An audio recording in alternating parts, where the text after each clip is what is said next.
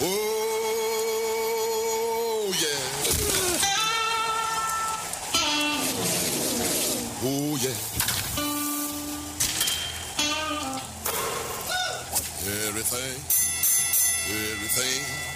Everything gonna be all right this morning. Live from the Delta Media Studios in Upper Lafayette, here is the producer extraordinaire, Hannah Five Names, and your big, bald, beautiful host, Raymond Parks III, better known as RP3.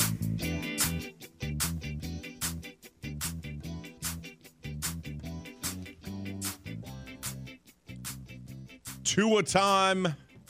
Woo.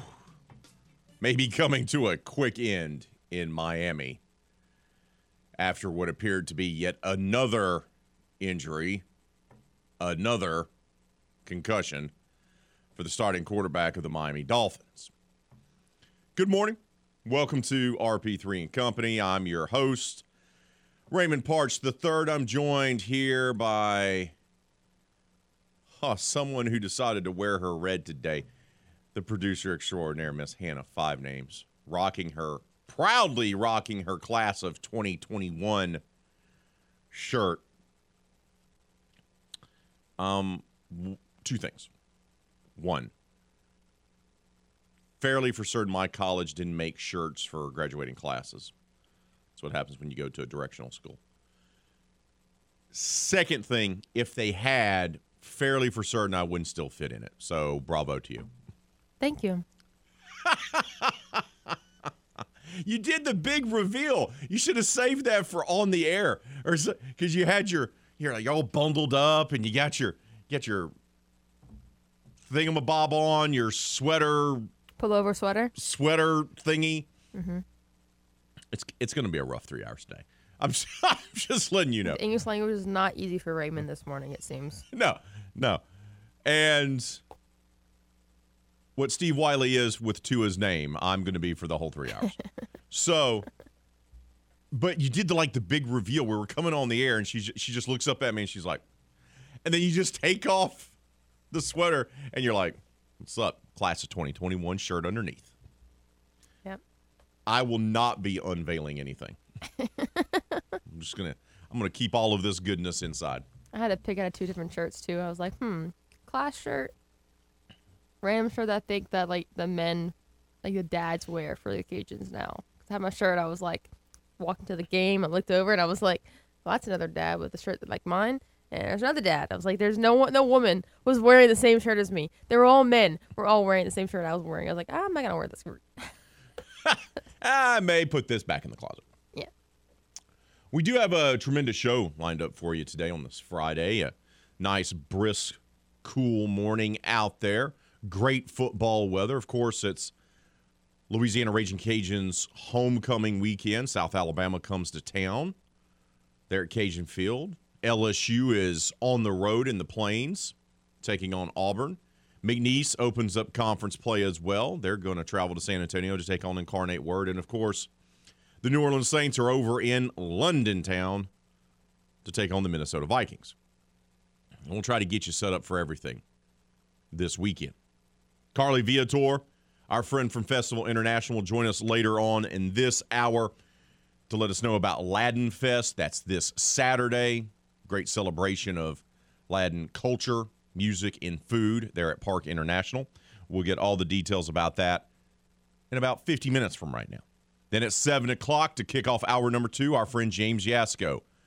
Astros coming down the stretch, last 6 games of the season. What should we expect to see from Houston? Dusty Baker says, hey, expect to see a lot of starters still getting reps for the integrity of the game. Is that the right move? We'll talk to James about that an hour from now at 7 o'clock. At 7:30, J.J. Jackson, a man who hosts a sports talk show in the town of Auburn.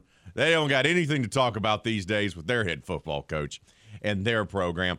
Give us a little bit of information, intel, if you will, about LSU's opponent. That'll be at 7:30.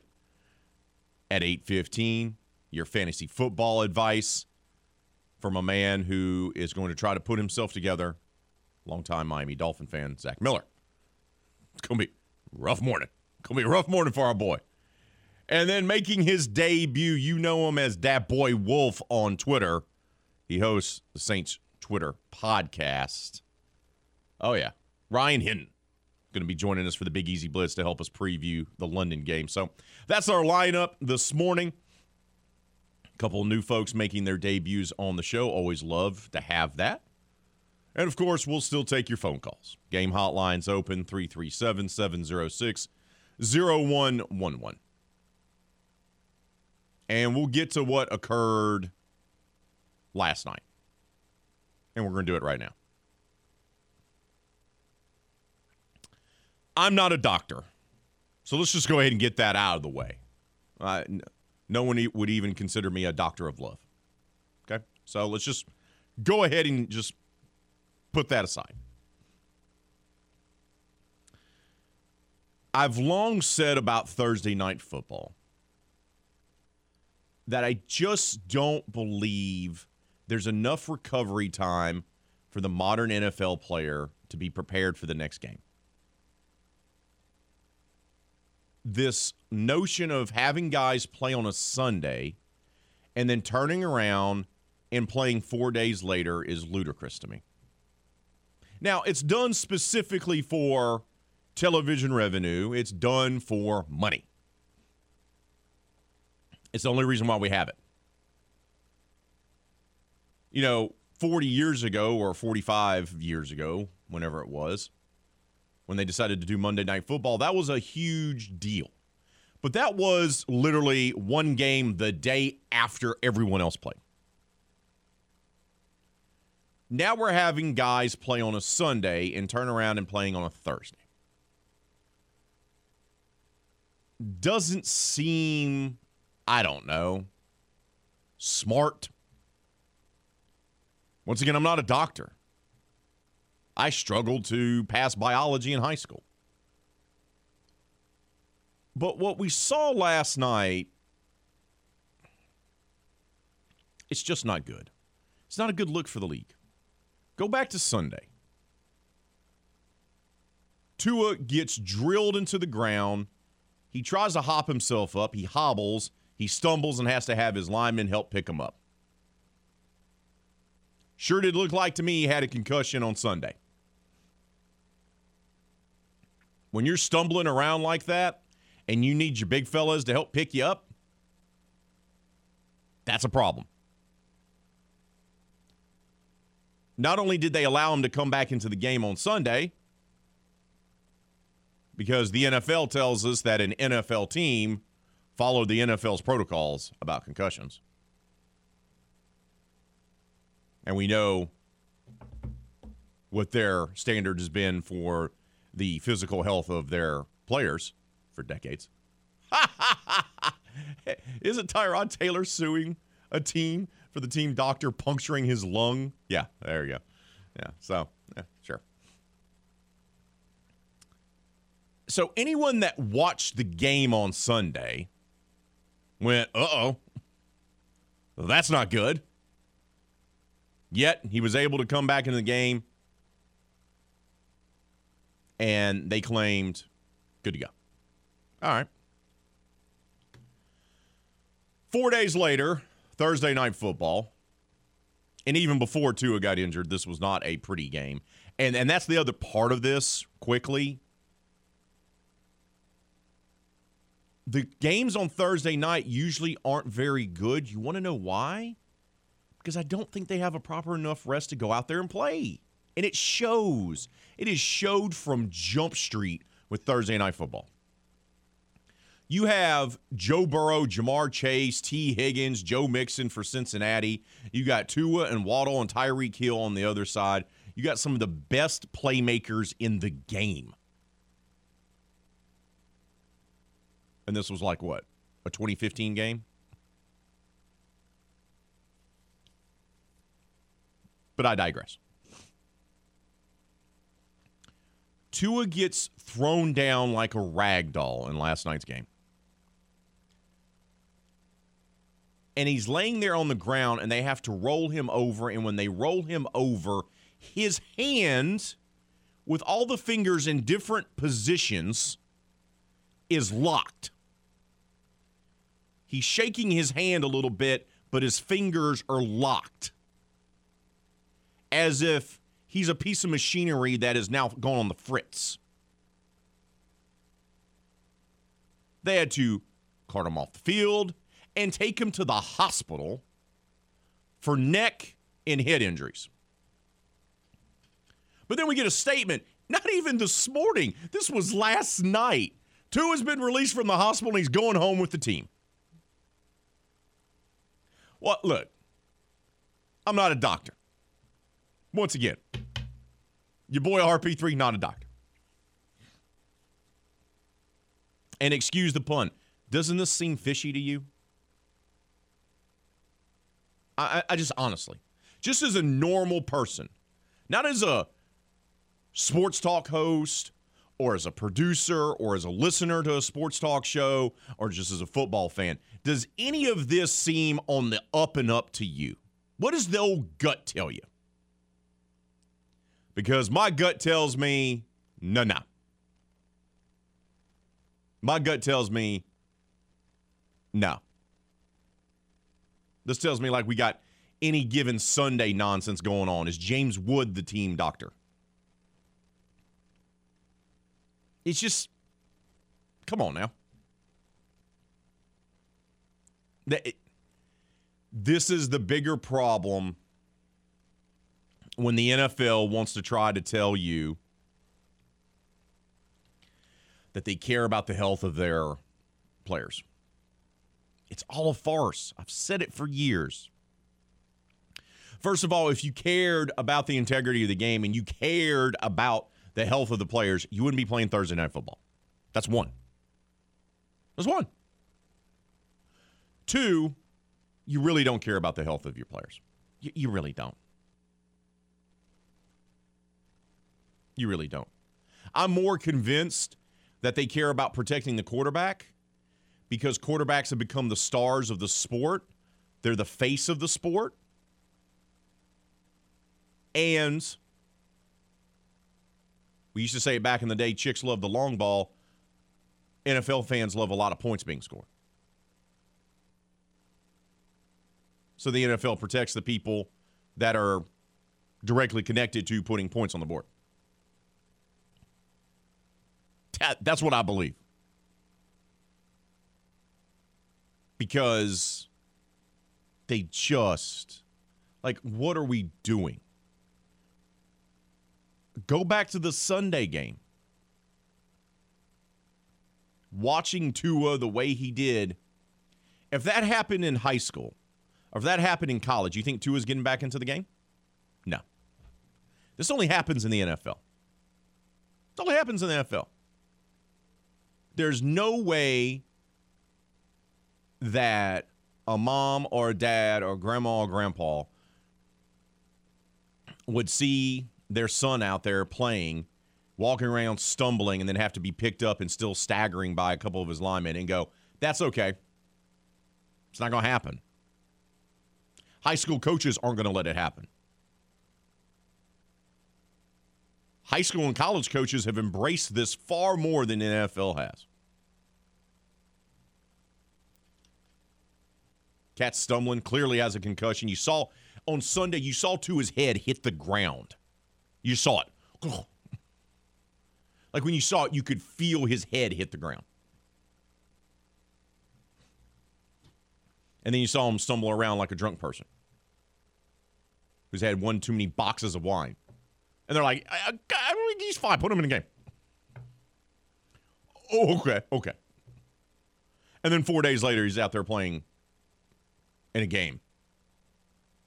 Really? This is what we're doing? Really? Taken to the hospital with neck and head injuries. Had to be carted off.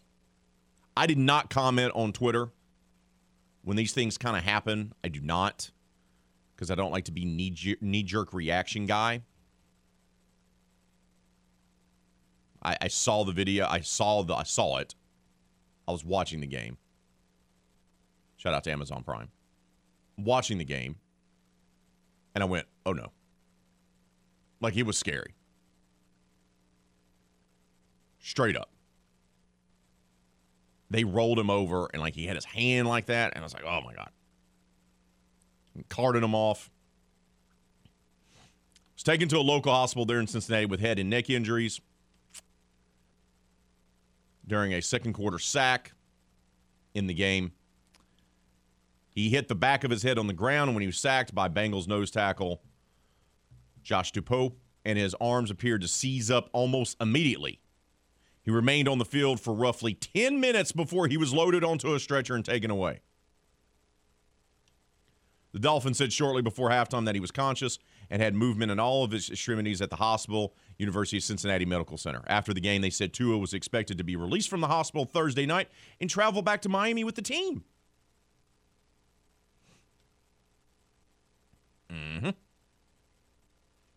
And back in Sunday's win over the Bills, Tua underwent concussion evaluations at halftime after he hit his head on the ground and then stumbled while trying to return to the huddle.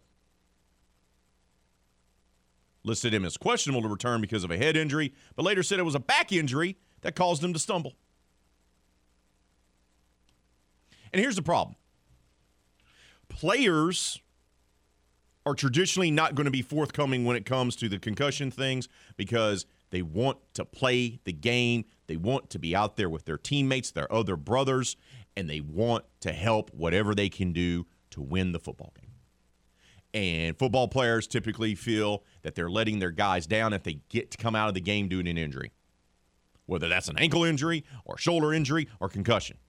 And 9 times out of 10, players will sit there and fib and say, I feel fine. I'm good to go. Put me out there. We know this. It is documented over and over and over again by former players. They will tell you that's how they approach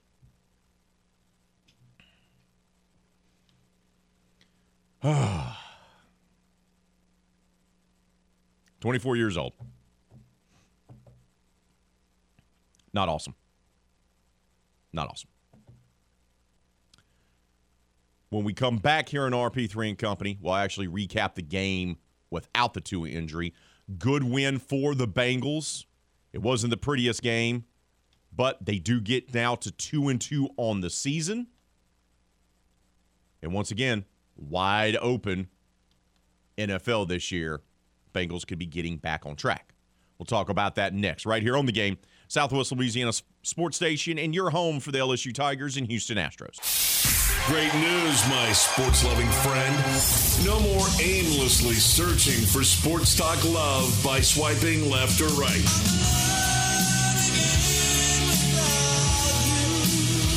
That's because you've already found the perfect match for sports talk love that is... Now back to the only lover you'll ever need. The Game. 103.7 Lafayette and 104.1 Lake Charles. Southwest Louisiana's sports station.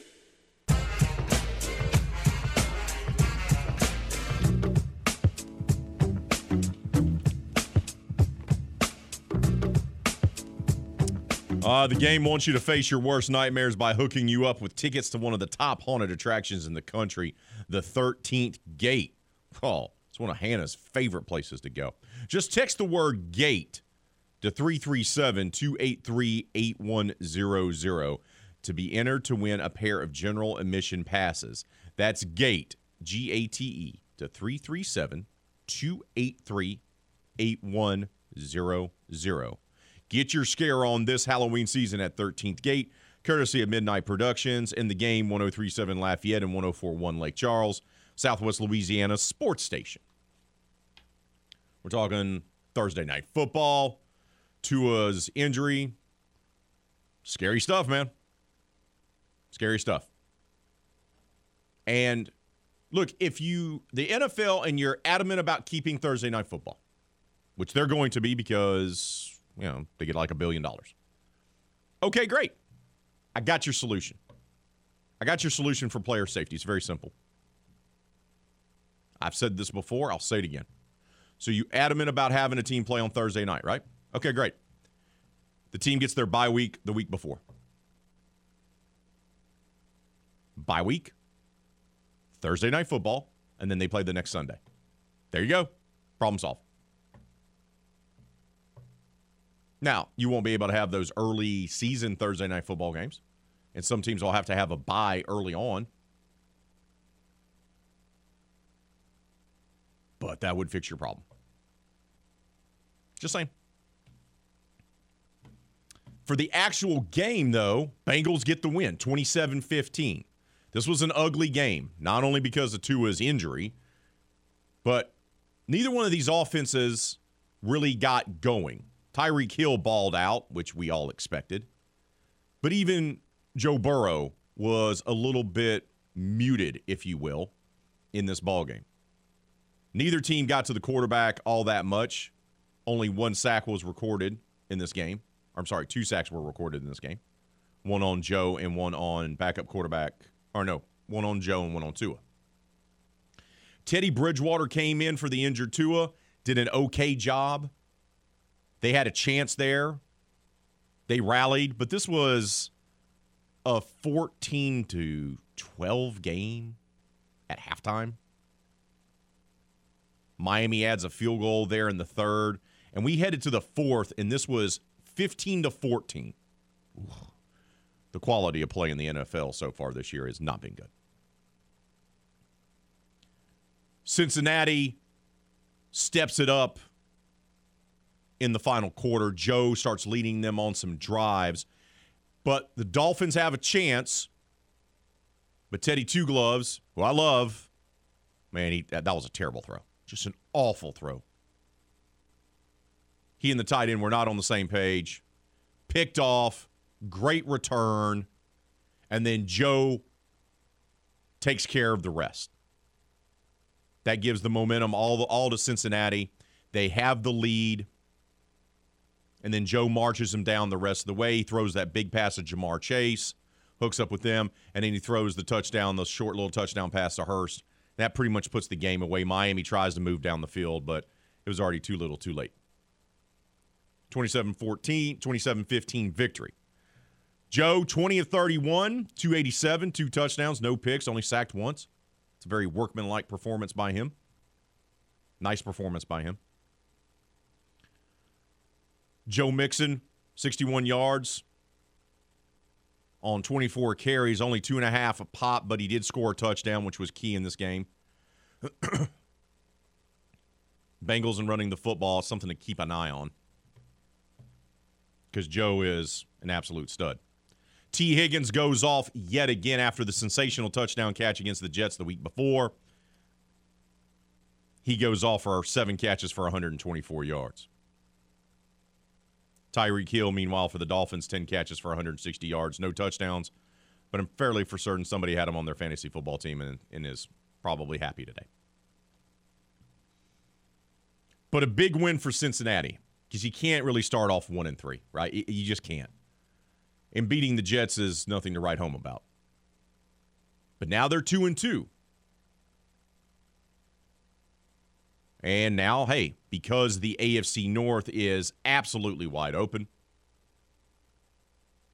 Cleveland is playing surprisingly better than we anticipated.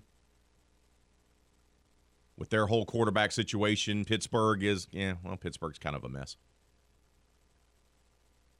And the Ravens have Lamar Jackson, who may win the MVP. He is sensational, but their defense is awful. But after losing to the Steelers and the Cowboys, they now beat the Jets and the Dolphins. They have a huge game against the Ravens. Then it's at Ravens, at Saints, at home versus the Dirty Birds, and then at the Browns. So this next 4-game stretch for Cincinnati could be huge for them. I wonder if there'll be a lot of people inside the Superdome to watch the Bengals take on the Saints. What do you think? Probably so. You think people will be mildly interested to watch Joe Burrow and Jamar Chase return to the venue where they won a national championship at LSU? Maybe. Yeah, good luck getting tickets for that game. We got to take a timeout. When we return, though, here on RP3 and Company, we'll stick with the NFL. New Orleans Saints. Last Brill Media session was yesterday. We'll share what the players and coaches had to say as they gear up to take on the Minnesota Vikings on Sunday in London. That's all coming up next right here on The Game. A recent survey discovered that Game listeners prefer our station than going to the dentist. Take that, dental hygiene. This is The Game. 103.7 Lafayette and 104.1 Lake Charles, Southwest Louisiana's sports station.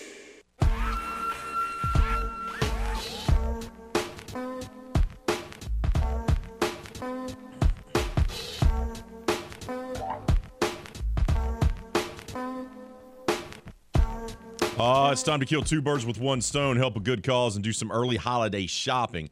The Opelousas St. Landry Parish Rotary Club auction will be held on Tuesday on KDCG, Channel 50.2 over the air, Cox 9, Charter 11, and LUS 22. The auction begins at 6 p.m., and viewers can bid on a variety of items, including gift cards, vacation packages, sporting goods, home decor, memorabilia, and much more. All proceeds go to worthy causes, and items can go for pennies on the dollar. So make sure to tune in for the Opelousas St. Landry Parish Rotary Club auction on Tuesday on KDCG. We've been talking NFL, Thursday Night Football, Tua's injury, and, of course, the Bengals getting a much-needed win to improve to 2-2 overall on the season. The Saints, meanwhile, have been in London all week. They left Charlotte after the game against the Panthers, headed over to London early as they prepare to take on the Minnesota Vikings on Sunday. And, well, once again, it's not a must-win game. Boy, what's a needed win? Now, there's a difference there. There is a difference. But you really don't want to start the season 1-3. We've talked a lot on this show about Pete Carmichael. What's he doing with the play calling? There's lots of questions when it comes to that. It doesn't feel like him and Jameis are on the same page. Once again, Carmichael reports where he didn't want the job when they first offered it to him, and then they circled back to him with it. Not great. Not great. And they've struggled with the play calling. Once again, Carmichael's called plays before, but you know what? Sean was around. So, just saying. Sean was around for those. But they may have a decision to be made. Jameis Winston was held out of practice again yesterday. He may not be able to go for Sunday's game, which means Andy Dalton, the Red Rifle, may have to go. And Pete Carmichael talked about the big difference in a game plan for them on Sunday, whether it's Dalton or whether it's Winston. Well, I think as we're putting the plan together, I think that, every week we meet at the end of the week when the plan's done and just kind of see, what are they comfortable with? And so if there's certain plays that one's more comfortable with than the others, then we'll go with that. So that's a good old-fashioned no answer, I like to call. That's ask a question and not really getting an answer there. That's what that is. Now, if they're still determined to have Jameis, who has the 4 stress fractures and the bum ankle, to play on Sunday, even though he hasn't practiced this week, how's that possible? What does Jameis need to do to be ready to go on Sunday if he isn't practicing? Well, I think as part of the plan, he's in the meetings, he's getting the mental reps. And so I think that it was a little similar last week, except he was able to get out today as opposed to what it is this week. But I think that he's preparing, he's in the meeting rooms and watching the film and all the communication that's going to happen, he's a part of. If you all play tomorrow, would Jameis be able to go, you think? I wouldn't be able to answer. That would have to come from Dennis or the trainers. Boy, they love not answering questions. They love. Pete Carmichael's like, you got to ask Dennis. You got to ask the trainers. And if you ask Dennis Allen the same thing, he's like, you got to ask the trainers. Regardless of who's back there, the offense has not looked good for the first 3 games. It's looked awful, dreadful, with the exception of 1 quarter of play in the opener at Atlanta. The rest of the time, it's looked bad. And Carmichael was asked, what is the reason for these slow starts for the offense? Yeah, I'll just start and say I got to do a better job. I know, last week we felt we had a couple good drives that stalled out with some penalties, and again, we're turning the ball over too much, and we're not converting on 3rd down as well as we should be. So that starts with me. love the accountability, but that's what all coaches say, right? Starts with me. I got to do a better job. Okay, well, how? How are you going to do a better job? What are you going to do that's better? Once again, I have questions. I have follow-up questions that are either not being asked or just dismissed. Not really for sure. Adam Troutman has yet to live up to his potential as a pass-catching tight end. He was a great pass-catching tight end in college. He's a good run blocker, but he hasn't developed into a go-to reliable target in this offense for the New Orleans Saints. But he could be. He could be someone that they could count on. It'd go a long way if you could start depending on the tight end position because they're not getting anything out of it. And he talked about his confidence level from his standpoint, if it's Andy Dalton or if Andy Dalton is forced to go out there, if Jameis can't. Yeah, I mean, our whole quarterback room, we're very confident.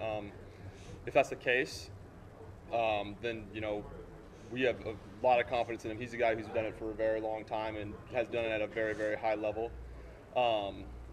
So, yeah, I mean, we have all the confidence in the world in him, in Taysom, and, everyone else. So, yeah. That didn't sound very confident.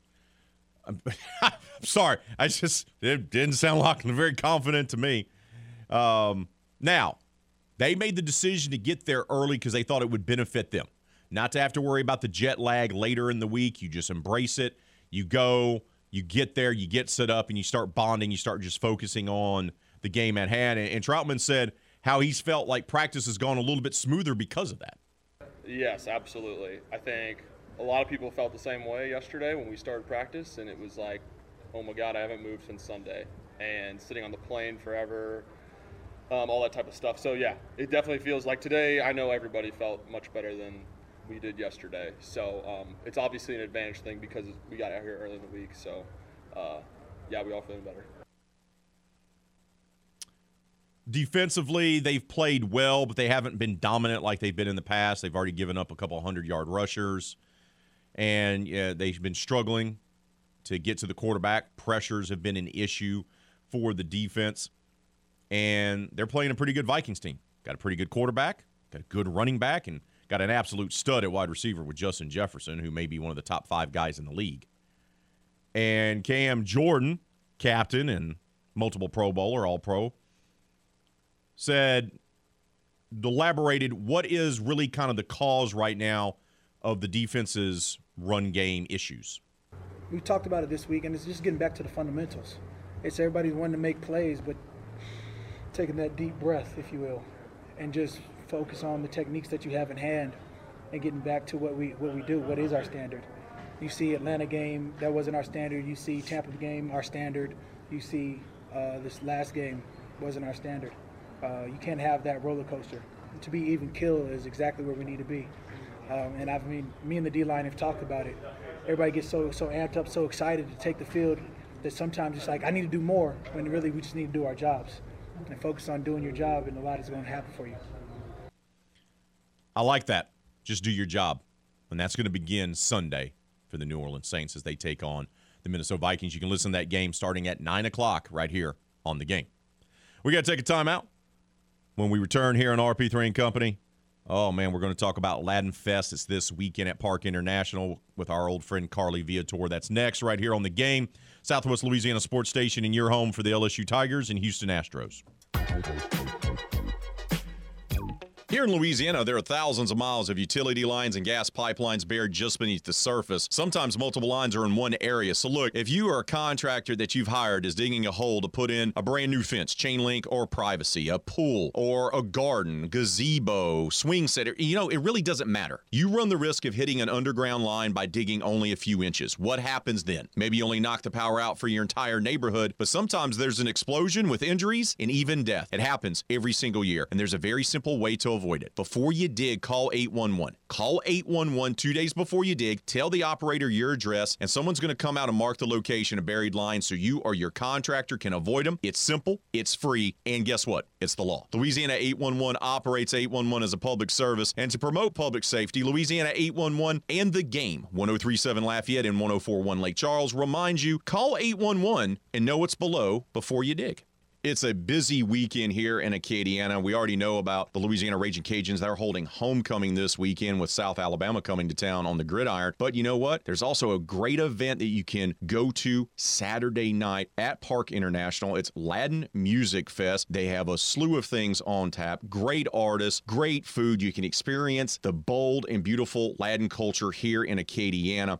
And to talk to us about it all is our friend from Festival International, Carly Viator is here. Carly, good morning.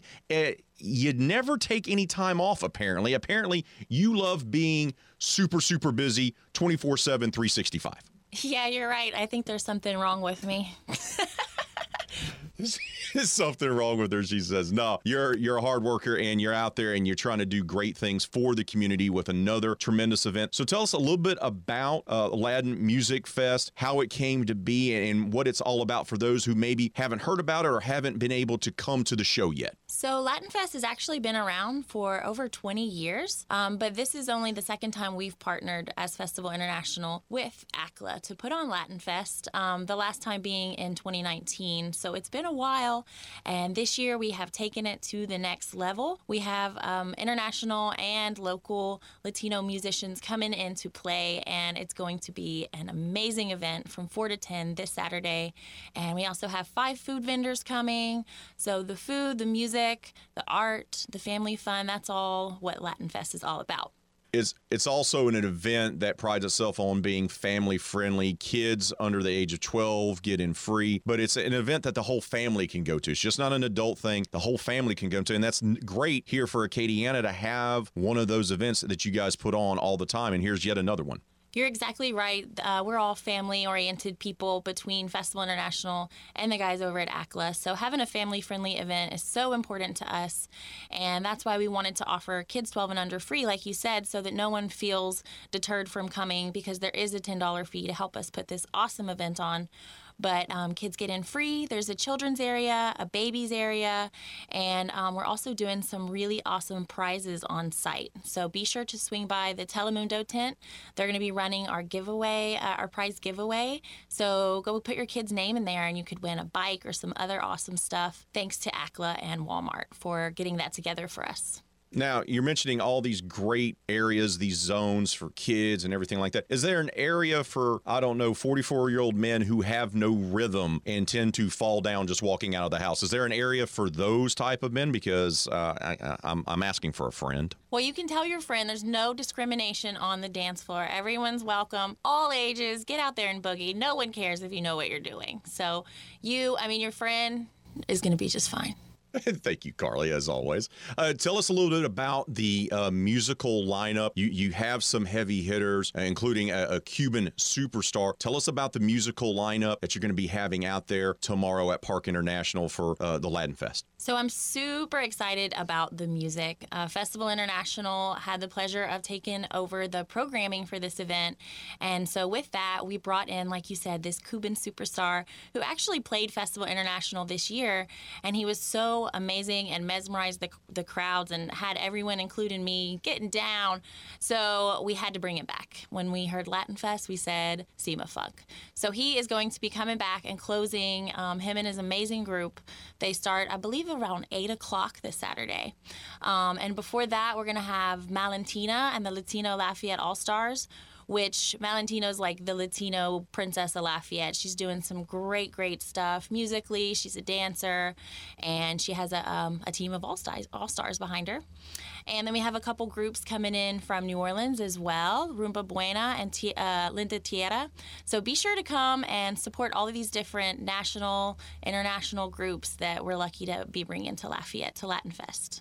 You know, Carly, you guys do such a tremendous job with Festival International with the music and representation on a global scale of all cultures and backgrounds and ethnic groups. And yet here you guys are again helping put the spotlight on Latin culture. Why is it so important to do that? You guys could have just said, hey, you know what? We're just going to focus on our big production. That's a year-round production. You guys are always working on that. Why was it so important to partner up and be part of putting the spotlight on Latin culture and music? Well, there's a great population of Latinos in our area, so we definitely are all about, celebrating all cultures, like you said, but we see the potential in this festival that's already great. It's been around for 20 years, but we understand ACLA is a nonprofit like us, and we have these tools and this network in the community that can help elevate this festival and put them, out there to new audiences, and it also helps us connect to new audiences as well. And the opportunity to focus on one culture that, there are a lot of Latinos in our community has been really, really cool to just hone in and see what that's all about, and to give us something to focus on and celebrate during Latin Heritage Month. Carly, appreciate your time as always. Once again, tell the folks where they can go to get more information about Latin Fest. Once again, that's going on tomorrow, 4 to 10 at Park International. But where can they go to get more information, and where can they get their tickets? So everything you need to know and your tickets are available at festivalinternational.org.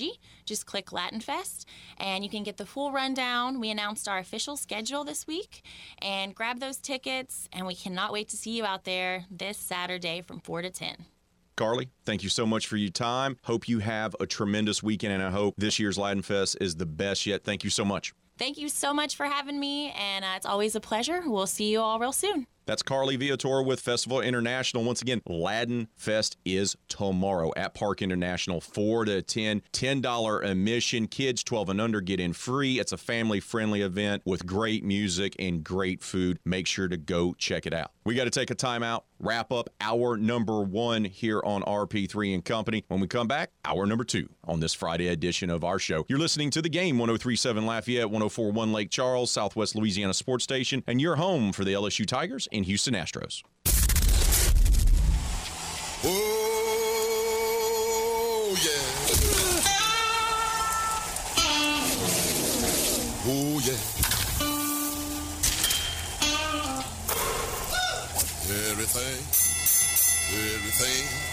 Everything gonna be all right this morning. Live from the Delta Media Studios in Upper Lafayette, here is the producer extraordinaire, Hannah Five Names, and your big, bald, beautiful host, Raymond Parks III, better known as RP3.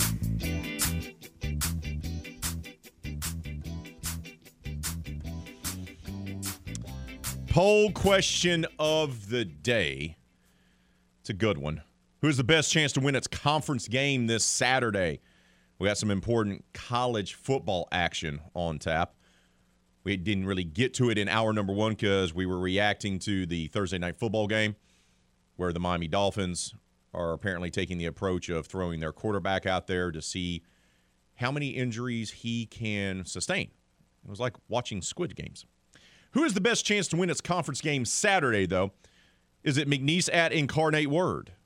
Is it the Louisiana Raging Cajuns versus South Alabama, homecoming for the Cajuns? Or is it LSU on the Plains at Auburn? Right now, 69% of you say LSU at Auburn, 21% say UL versus South Al, and 10% for McNeese at Incarnate Word. Keep those votes coming on our poll question of the day. Leave your comments on Facebook and Twitter, and I promise we will share them throughout today's show. Also, want to give a shout-out to Salty Steve, my man, who said, because in our interview to wrap up hour number 1 with Carly Viator from Festival International, they're putting on Latin Fest on Saturday at Park International, and I made the joke, go, is there any events there for, 44-year-old men who have no rhythm? I was asking for a friend. And she said, of course, don't be afraid. Salty Steve, our buddy, says, of course there's a place for men in their 40s with no rhythm. You can be the quarterback for the Tampa Bay Bucks. Oh, clap it up for Salty Steve. Clap it up for Salty Steve. But now it's time for us to talk a little Major League Baseball. 6 games left. Weekend series on tap, then 3 games early next week. Stros, they're looking to go ahead and get home field advantage throughout the American League playoffs. Their magic number is 1. And to break it all down for us is the man behind the Lehman Time podcast. He's also a contributor to the Houston Chronicle. He's also a soon-to-be championship-winning girls soccer coach. James Yasko joins us now. James, good morning. How are you? Good. I'm very well. I was thinking about John Olerud this morning for no real reason. So maybe a little. She just muted your microphone on the air. Would you unmute James Yasko? He is our guest. Sorry, James. She muted you. Little Brett Boone. I told Ray before you came on, I said, if he says one Mariner name, I'm muting his mic. Hey, soon to be, you just got to win one more game, 5 names. Your Mariners are now in second place in the wild card standings. And you win tonight, boom, you punch your ticket. You just hopefully don't need extra innings to beat the Rangers. Yeah. Playing against the A's tonight. Oh, even worse. We just lost a series to them. Yes, you did. Sadly. Yes, you also lost series to the Angels as well in the last month. It hasn't been good for the Mariners. Fine. No, that's fine. Everything's fine. Nothing to see here. Nothing is on fire, for sure. Like, there's nothing to be concerned about there. Nothing at all. All right, brother. What'd you make of Dusty Baker's comments? And I know he's old school, so I wasn't totally surprised by this. Due to the integrity of the game, you can expect to see Altuve and Breggs and Alvarez and Tucker and the rest of the get-along gang playing this weekend and playing in the 3-game series against the Phillies. Yeah, no, I mean, I agree. If one of them gets hurt, then, revisit it. But, that can happen at any point. The point is that, they're going to have it's like 6 days off between their last game on Wednesday and game 1 of the ALDS. And so you've seen it happen so many times where just the number of days off can you sort of get out of a rhythm. And so you don't want to put yourself in a position where you're about to start the playoffs and you've got guys that haven't played in 10 days. So, it's not surprising from Dusty's standpoint, but I also think like there's some legitimacy to it. There is, and because of that week off, like you're talking about, they wouldn't play until the 11th. So you're going to have time to rest and recuperate and that whole 9 yards. Everyday players, he's going to play, probably substitute them late in the game is probably what he's going to do there if he takes them out at all. But what about the pitching staff? What about Verlander and McCullers and those guys? What do we expect to see from them in these last 6 games? I think it's the same thing. Essentially with the number of days off from the end of the season to the beginning of the playoffs, you're essentially already skipping a start just with 5 days, sort of that 5-day break in between 6 day, whatever it is. And so, I think it's sort of the same thing, get them some work. And keep them up. One thing I know that the Astros just played the Rays in Tampa, last week or something like that. That's a potential ALCS matchup. I mean, you just don't know. And so, you want to be able to especially with your hitters, you're looking at Shane McClanahan on starting tomorrow for Tampa. You want to see him and you want to let your guys see him. So, kind of the same thing. With the pitchers that this is a potential pennant winning series and if you don't prepare as best you can, it can backfire. So no, let them play. I agree because they found themselves a little bit after the August slump. They got back on track in September. You want to be able to close out the regular season feeling good, feeling like you're in a rhythm heading into the postseason. And so I get it, and I love Dusty's approach here as well. With a week to go, less than a week to go, 6 games now left. All of them are going to be at home. What are you wanting to see from this team? In particular, are there a few players that you want to see kind of maybe find themselves, so to speak, whether it's in the batter's box or on the bump? I mean, it'd be nice for Jake Myers, to come in and have a little bit of success. Kind of had a rough go of it, in his stint with Houston. One thing I'm keeping my eye on, and ultimately, does it matter? No. But if they win all 6 games, they set the franchise record, for wins in a season. So that's cool. That'd be cool. After losing George Springer, Garrett Cole, Carlos Correa, Michael Brantley to injury, you're still a 102 win team. I mean, that speaks a little bit to the quality of the opposition in the AL West. I mean, don't get me wrong. But it also speaks to the organization, though, James. It does. Okay. It really does. And it's just, I think at the beginning of the season I predicted 94 and 68. I thought there would be a step back from wrong. Failure. I was very wrong. I was extremely. I'm happy to be wrong in that respect. So just having another 100 win season. I was thinking about this. On the last day of the regular season, my daughter and I take a picture together, and we started this in 2012. That's nice. And so this will be her 11th picture.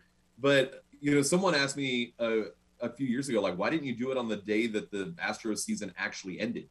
I was like, because in 2012 I couldn't fathom the Astros making the playoffs. Like, the end of the regular season was the end. Like, that was it. And now we're at the point where the Astros have made it to the ALCS, in half of the years that she's been alive. That's insane. So, it's this is just a golden age, and Astros fans need to recognize that. Will Smith, you're welcome, I guess. Yeah. Sorry about Jake Odorizzi. Yeah, that was not really a trade that has helped either team all that much. Is it? It's not great. Jake has not been playing optimal for my Braves, and Will Smith wetted the bed yet again the other night for your Stros. Is Smith going to make the postseason roster? I think so. Just the fact that he's the only lefty in there. That's true. That's true. I think that he's worth I guess he's worth having around. Maybe he tells jokes. He's a good prankster. Can liven things up in the bullpen. I don't know. Smells nice. Maybe he kind of looks like a cologne guy, a little bit. So yeah, looks like a cologne guy. Is that what you just said? Cologne guy. Yeah. He just kind of looks like he really cares about how he smells, and that's important in the clone. Hey, you know who was a big cologne guy back in the day? Joey Core, famed second baseman for the Seattle Mariners. He was a big cologne guy. He's a big cologne guy. See, I'm going to say something, and then she's going to mute you. She's not even paying attention right now. We're talking with James Yasko of the Lima Time podcast. He joins us here on RP3 and Company. Robinson Cano. Oh, nice. I was going a little bit further back. You were. That was good. Playing. That was real good. Yeah, he's performed really well for the Braves too. No, he didn't. So, look, they're the best team in the American League. They're going to get home field advantage throughout the playoffs. Dusty's going to play his guys, and they're going to be ready to go. As it stands right now, though, as great as this team is, do you have any question marks still about the Stros as they wrap up the regular season and head into the postseason? No, none. Every question has been asked and answered. How will they withstand the loss of Carlos Correa? Well, they're going to win. 100 win. They're going to win 100 games. They're going to get home field advantage. So no, I mean the only question is what random devil magic is going to happen in October, and I'm not looking forward to finding out the answer to that question. But they've done everything they had to do, and they've done it at a high level, the way that they've been doing it for the last 6 seasons, and now it's just time to go. It's go time for the Astros. So no, there's no questions. Just go do it. Do you have a preference on who to face out of the wild card round? Because obviously you'd face the winner as it stands right now, Toronto's the 1, Seattle's the 2, and Tampa, who's fading a little bit, is at the 3. So do you have a preference on who you would want to face in the divisional round? I mean, just, you know, the level of familiarity with the Mariners, you know, that can sort of go both ways. You know, I think the Mariners absolutely hate the Astros. So, you know, there might be a little bit of a little extra something to that series should it happen. Tampa just has a pitching staff full of like 1-inning cyborgs that can throw 117 miles an hour. And you know, they've got Randy Arozarena, who nobody has figured out. Just walk that guy. Like, don't let him be the one guy that beats you. And then, you know, who am I missing? Who's the other one? You have Toronto, Seattle, and Tampa. There's no one terrifying, and that's just sort of because that's except Baltimore. Thank God Baltimore's not going to be in there. I wouldn't watch the game. Like, I would just go sit in the Catholic church and pray the rosary for the entire time that the Astros and Orioles were in the stupid ALDS. So I don't know. There's not really a preference. There's pros and cons to each team, and if they've gotten this far, then they're at least marginally a marginally decent team. There's not that many good teams in the American League, but if you've made it this far, then you're at least not embarrassing. So, but you do have the advantage of not having to worry about Cleveland, right? Because the Guardians, we've talked about that. They look like one of the most dangerous teams in Major League Baseball right now, and they'll face one of the wild card teams on the other end. And if they move on, they'll play the Yankees. So you get to avoid the Guardians. That may be more key than, say, who you have to face in the wild card winner that you'll face in the division series. Yeah, no, that's true. The Cleveland, they're one of those teams that you kind of keep an eye on because they've gotten hot at the right time. You know, I guess somebody has to win the AL Central, and no, it didn't feel like anybody really wanted to there for a while, and then Cleveland was like, fine. Tony La Russa really didn't want to, so. Yeah, no, good. I hate that guy. And so I mean, I'm happy to avoid, and I think anybody would be happy to avoid that short series because you just never know, excuse me, what's going to happen. So I'm looking forward to it. Like, it's going to be fun to watch and kind of fun to keep an eye on. It'd be absolutely hilarious if the Dodgers got bounced in the first round. So yeah, no, it's going to be a fun couple of weeks until the Astros get going. Week and a half, I guess. One more question, bud. What do you think former Mariners left fielder Darren Bragg's doing these days? What do you think? Selling insurance is what I'm going to guess. And there goes my microphone. James, appreciate your time as always. But tell the people, hey, when you guys dropping the latest episode of the pod? Probably this weekend. You know, it depends on Hisashi Iwakuma's availability. So yeah, probably this weekend. Enjoy your weekend, brother. We'll talk to you next Friday. Have a good one. It's James Yasko. Man's bringing knowledge, bringing insight, bringing the ability to be muted by producer extraordinaire Hannah Five Names. Yeah.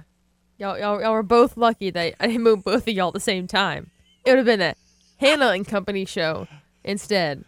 Oh. Look, we're just trying to help you understand the history of your favorite baseball team. But just throwing out random names, and then I got to figure out, remember all these names, and then go back and look at their history, and then figure out when they play. And then it's called educate. Look, I understand that you got your degree last year. Okay, you're proudly wearing your class of 2021 shirt. That's great. But you know what?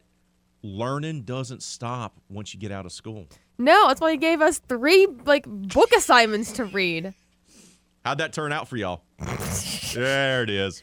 There it is. Mizzou! Big Suey! That's all I got. That's outstanding. Hey, this weekend, Trail is putting on the Sugarman Triathlon this Sunday, October the 2nd, at Sugar Mill Pond in Youngsville. Spectators are invited. It's an all-road sprint, 5,500-meter swim. I just can't even wrap my brain around that.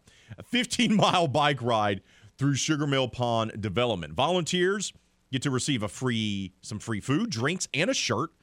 If you want more information or you want to register to take part in the triathlon, go visit latrail.org. That's latrail.org. Trail is a nonprofit dedicated in building and improving outdoor recreation and local parks in the area. We got to take a time out. We'll update the poll question of the day, get to your comments. That's all coming up next right here on The Game, Southwest Louisiana Sports Station, and your home for the LSU Tigers and Houston Astros. There are some hosts that talk like they know everything, but you don't have to worry about our guy, RP3. What you just said is one of the most insanely idiotic things I have ever heard. That's because he never knows what he's talking about. Everyone in this room is now dumber for having listened to it. Back to the show in the know. RP3 and Company on The Game. 103.7 Lafayette and 104.1 Lake Charles, Southwest Louisiana's sports station.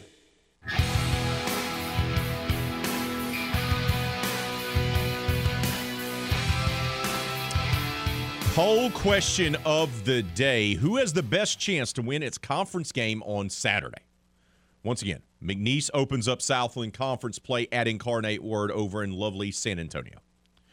The Louisiana Raging Cajuns are playing their second Sun Belt Conference game against rival South Alabama. And this is a rivalry that stems from baseball and basketball that has bled over into football, being with the Jaguars since they brought it back about 10 years ago. Or is it LSU going to the Plains to take on Auburn Tigers / War Eagle / Plainsman? Right now, 69% of you say it's LSU, 20% say Louisiana versus South Al, and 11% of you say McNeese versus Incarnate Word. Let's get to some comments. You guys post them. So the least we could do is share them. Ton, Pumpkin Spice, on the Twitter says, got to be LSU. USA has been a thorn in the Cajuns' butts for the last few seasons, and Incarnate Word is a pretty solid team. Auburn really isn't what their record says they are and should be beatable even on the Plains or Sky or Jungle or whatever their location is. Outstanding tweet by Tom. Brad says, the Auburn rivalry is the Twilight Zone series, but every now and then a blowout happens. This one may not be a total laugher, but I think LSU wins comfortably. And he shares a gif of Jack Torrance from The Shining. John Paul Cajun Daddy says, McNeese medicine season. We do not know, but should have that UL is in a medicine season also. It seems LSU just cleared its growing pains, plus Auburn is not good at all. Martin, the vice chancellor of ERAF, not related to poll question, but did someone say Brett Boone and Jay Buhner? LOL. Sorry, Hannah, 5 names. Do you know who Brett Boone or Jay Buhner are? They were great members of those mid to late 90s Seattle Mariners teams. Just saying. Lifelong Mariners fan. Just saying. She's just ignoring the comment as if it does not exist. Outstanding. 5 names is like, I'm not dealing with your shenanigans. I've already had to deal with James Yasko this morning. That is enough. It is too early for all of this. Thank you very much. Go on your way. Bye-bye. Over on Facebook, Willis Bork says LSU. Keep those votes coming. Keep those comments coming as well. Leave them on Facebook and Twitter. Just make sure you keep it clean for the kids. And hey, a reminder. We had Carly Viator on earlier today, but just a reminder, Park International is going to be a buzz this Saturday for Latin Music Fest. The family-friendly event puts the spotlight on the beautiful and bold Latin culture in our community. Celebrate the taste and sounds of Latin culture. Admission is only $10. Kids 12 and under get in for free. And Cuban superstar Semafunk headlines the lineup of Latin musical artists. That's the Latin Music Fest this Saturday from 4 to 10 at Park International in downtown Lafayette. For more information, visit festivalinternational.org. We got to take a time out. When we come back here on RP3 and Company, we'll talk a little LSU and Auburn with J.J. Jackson. That's next right here on The Game, Southwest Louisiana Sports Station, and your home for the LSU Tigers and Houston Astros. RP3 is known for being a well-tempered and thoughtful sports journalist. The incompetence, the absolute abundance of arrogance from Rob Manfred makes me want to punch him in his throat. Okay, well, we all have our bad days. I'm not kidding. If he was right here in the studio, I would walk up to him and throw him a punch. Well, let's all hope he took his meds today. Back to hopefully a calm and collected RP3 on The Game. 103.7 Lafayette and 104.1 Lake Charles, Southwest Louisiana's sports station.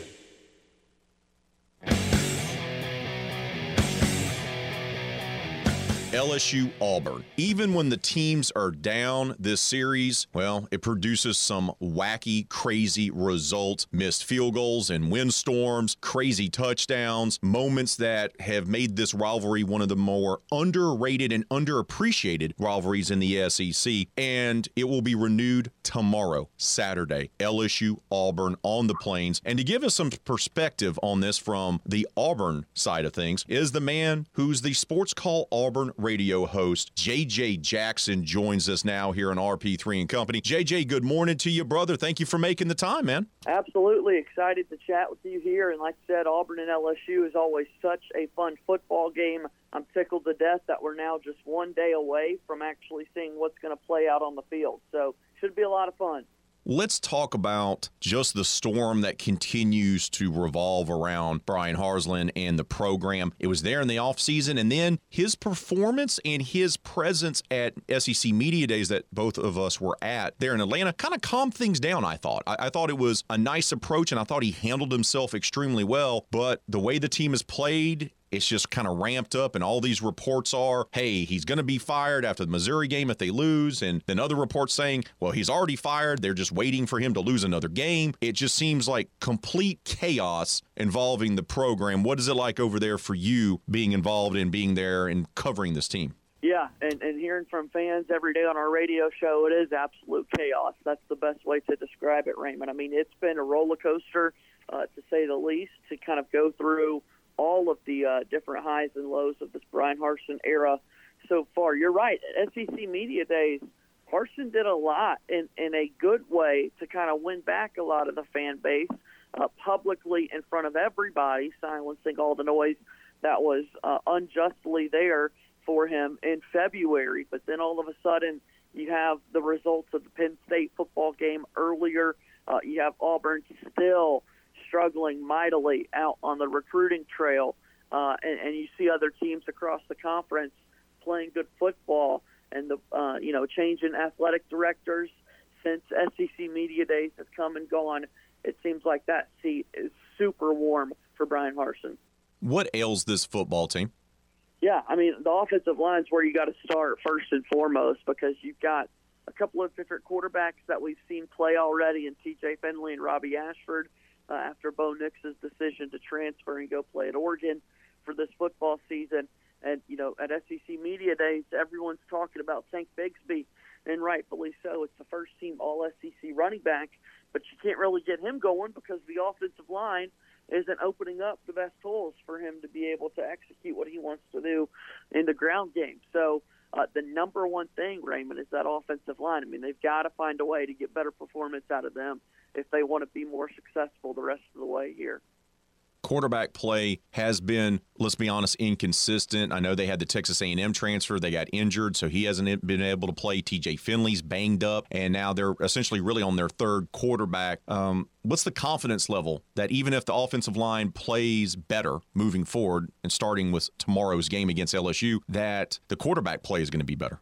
Yeah, it's certainly not as high as it was a year ago. We look at that Auburn and LSU game last season, and Auburn not having won in Baton Rouge in 22 years, and then Bo Nix goes out and makes the miracle plays that Auburn fans will be talking about for the rest of their lives for them to win. I mean, we're not going to see that kind of quarterback play the rest of the season from Auburn, in my perspective or in my opinion. But with Robbie Ashford at quarterback, the reason I like him so much, given the struggles that this Auburn offensive line has had, is that Ashford can use his legs to be effective, can move around a little bit. And you know as well as I do, Raymond, when you've got an offensive line that's kind of letting a lot of pressure get into your face and make your passing game a little bit more difficult, the best way to get out of that is to keep the defense honest and have a quarterback that can scramble and pick up 10, 15 yards whenever he so chooses. And Robbie Ashford has been able to do that through the first 4 games of the season. So if they can buy him a little bit more time, I think that passing game can improve a little bit the rest of the season. We're talking with Sports Call Auburn radio host J.J. Jackson. He joins us here on RP3 and Company as we talk all things Auburn and LSU. You know, let's talk a little bit about this series. Obviously, LSU is playing better. They're the favored team, even though they're the road team. But this is a series, J.J., and you know this better than most. It's so weird. Weird things happen. Bizarre things happen. You can always count on Auburn LSU to produce some sort of memorable moment year after year. From the Auburn perspective, do they view this LSU series as one of their other rivals, obviously below Alabama and Georgia? Yeah, no, it's right there. It'd be number 3. It'd be right behind Alabama and Georgia. Love getting to see this game play out every single season, and it's just been wild, like you're saying. I mean, you go back to the last LSU win in 2019, even an LSU title team that was so dominant all season long, and it was an Auburn defensive front featuring Derek Brown and Marlon Davidson that put the most pressure on Joe Burrow the entire season. I mean, such a great game there in 2019 and 2016. You have the 18-13 victory for Auburn over LSU, where Auburn only scores on 6 field goals, and then LSU runs out of time at the very end, and we find out the next day that Les Miles has been relieved of his head coaching duties. And many people believe if Auburn had lost that game that day, that Gus Malzahn would have lost his job the following day. So, I mean, and that's only going back to 2016. And of course, this is a rivalry that's been played for many, many, many years. So, yeah, this is such a fun game to watch each and every year. And that's why I said off the top, I'm just so glad that we've made it to Friday. It's always one of those things. Once game week starts, can we go ahead and get to the football game? Because I want to see what the next chapter of this rivalry is going to look like. Let's talk about that next chapter, and that, of course, is tomorrow, Saturday. What's the buzz like over there on the Plains about this LSU team that's improving under first-year head coach Brian Kelly, and what are they expecting? Yeah, I think they're expecting a good football game. I think if you were to ask Auburn fans right now, you know, you could see the spreads in Vegas, and you could see lines shifting more in LSU's favor, and I certainly don't disagree with that, given what we've seen out of this Auburn football team so far this season. So, honestly, I'd say there is a level of pessimism so far with this Auburn football team. Anytime, and with the fan base, anytime you've got all this outside noise regarding the future of your head football coach, I don't know how a team can stay dialed in and stay so focused. So I'm not behind closed doors. I'm not sitting in on those team meetings. I hope from the Auburn perspective that all those guys are buying in and wanting to play for one another and wanting to fight and play for their head coach, much like they were doing in February and supporting him. And that's why I think that I'm so excited for this game to be played. But from that LSU perspective, yeah, you saw that first week of the season, and what a wild one that was with Florida State. But Auburn fans are definitely very well aware of what they've seen from LSU over the last few games, as they've improved as well going into this 5th game of the season for both teams. If Brian Harsin wants to delay his firing and pull out a win against LSU this Saturday, what do the Tigers need to do and need to do well there at Jordan-Hare Stadium to pull out the win? Got to find a way to be able to run the football. They have not done that very well at all this year. And for an LSU team to kind of, you want to be able to keep that defense honest. You want to be able to rely on, as I said, the first team all-SEC running back in Tank Bigsby. And then on the defensive side of the football, Auburn's got to continue to be aggressive. Their secondary has really struggled at times. And LSU, as we well know, has a lot of dynamic weapons offensively that Jaden Daniels can throw the football to, and a quarterback that can run and be mobile.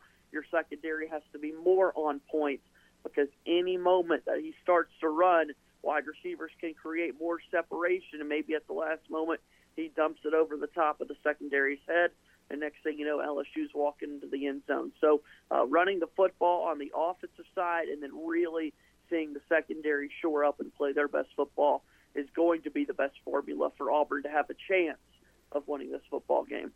Do you believe Auburn will win, or do you think they're going to lose tomorrow? I do think it will be closer. I think that Auburn would cover that line in Vegas. I do think this ends up being a one-possession football game, but I think LSU finds a way to win this football game. I just think there's a lot of noise, as we've talked about, and the offensive line, there's no proof that all of a sudden they're going to get better, and we saw them struggle last week against a Missouri defensive front that is nowhere near the caliber of the LSU defensive front. And one thing that we failed to mention so far is that Auburn found out earlier this week that Tate Johnson, their starting center, is going to be out for 6 to 8 weeks after he went through elbow surgery at the beginning of the week. So more moving parts to an already struggling offensive line. So, yeah, if I were to say right now, I think Auburn makes it close.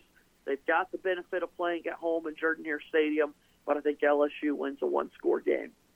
If that's the case, and it looks like he's probably going to get fired, I guess my last question to you, JJ, is does he deserve it? I mean, it's the second season. It's year number 2. That's it, year number 2, and we're talking about a coach being fired 4 games into the season. Do you think he deserves that, or do you think he deserves to prove that he can turn it around in year number 2 and rally the team and do something special by the end? Yeah, I think he deserves a little bit of time. It's just you've got to find a way to be more productive on the recruiting trail as well because, again, for Auburn right now to currently be ranked last out of every SEC team, that's just unacceptable, plain and simple. And if it's an Auburn football team that looks destined to fail to reach a bowl game in year 2, then that's a step back as a program, and you just can't have that having gone to a bowl game already in year 1. I mean, you go back to that Penn State game, Auburn played a one-score game on the road last year, and it's a Penn State football team that lost several weapons from their team a year ago. You're now playing them at your house. You've got a big crowd hyping up the game. First time ever a Big Ten opponent is coming to Jordan-Hare Stadium, and the Auburn Tigers just didn't show up at all in the second half. There's definitely just been a lot of chinks in the armor so far this year, and from that reason alone, I don't know how Brian Harsin's going to be able to rally and kind of save that job unless Auburn can all of a sudden get on a big winning streak here. And hopefully with the winning momentum, the recruiting momentum will pick up as that December signing day approaches. But they've got to find a way to improve this recruiting class first and foremost, or it's only going to get worse from here on out. Raymond, you and I know recruiting in the SEC, you got to have the big dogs, and Auburn's got to find a way to get some of those. Ask Dan Mullen how that worked out, ignoring recruiting. It's, that's how it works, and you're exactly right. JJ, this has been a blast, man. It was great talking to you at SEC Media Days, and I'm so happy we're able to have you on here on the show. Can't wait to do it again. And hey, man, try to power through such a dull time to host a radio show there in Auburn. I don't know what you're going to do with yourself. Yeah, we'll find some time. I'm sure there are topics that will help us get through this time for sure. So between Auburn football and the start of the college basketball practice season up and rolling, we got a lot to discuss. So, Raymond, always a pleasure to catch up with you. Thanks for the invite today. JJ, keep up the tremendous work, brother. We'll talk to you soon. Will do. Thank you. That's JJ Jackson, Sports Call Auburn radio host, joining us here, giving us a perspective from the Plainsman War Eagle, other Tigers side of things. Once again, LSU Auburn from the Plains tomorrow. You can listen to that game live right here on The Game. Before you check out the game tomorrow, make sure to go visit my friends over at Lafayette Marble and Granite. They offer the largest selection of granite, quartz, and marble in Acadiana, and they appreciate the opportunity to earn your business. As you've heard me tell you before, Chris and his team over at LMG provide more than just show-stopping marble countertops for your kitchens, bathrooms, and man caves. LMG also now offers an extensive selection of custom shower builds with their grout-free showers. That's right, no muss, no fuss, and guess what? No odor from the grout. Make sure to visit their website, lmgelite.com. That's lmgelite.com to learn more about all the sensational services and the great products they have to offer. Live inventory is going to be updated every single Wednesday. Visit lmgelite.com or stop by their soon-to-be renovated showroom located on I-49 North across from Hub City Ford in the Jockey Lot. Lafayette Marble and Granite. They're looking to earn your business, and trust me, earn it they will. We got to take a timeout. We'll wrap up hour number 2 here on RP3 and Company. That's next, right here on The Game, Southwest Louisiana Sports Station, and your home for the LSU Tigers and Houston Astros. Oh, me oh my crawfish pie. It's time to face your worst nightmares with the game's 13th gate giveaway. Here's the thing.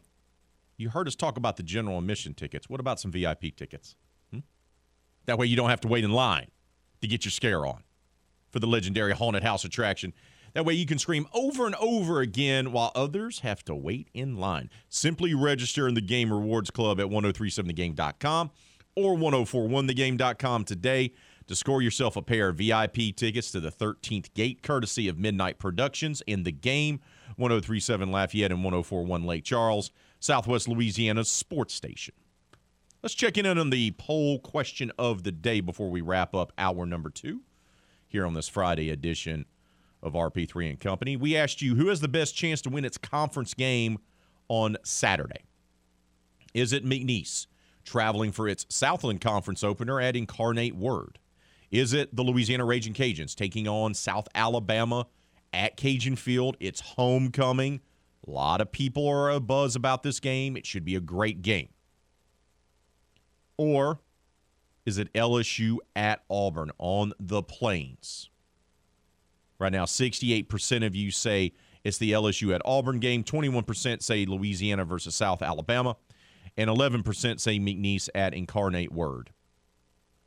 Let's get to some comments.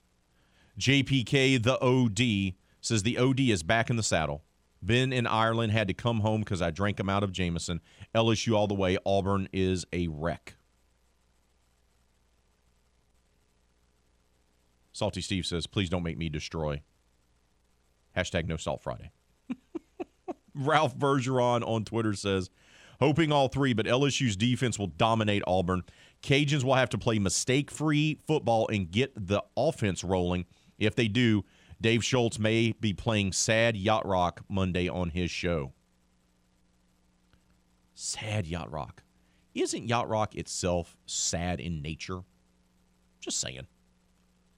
When you listen to Yacht Rock, you listen to Christopher Cross, do you feel inspired? Do you feel joyful? It always seems to be a bit melancholy to me. Not a big Yacht Rock guy.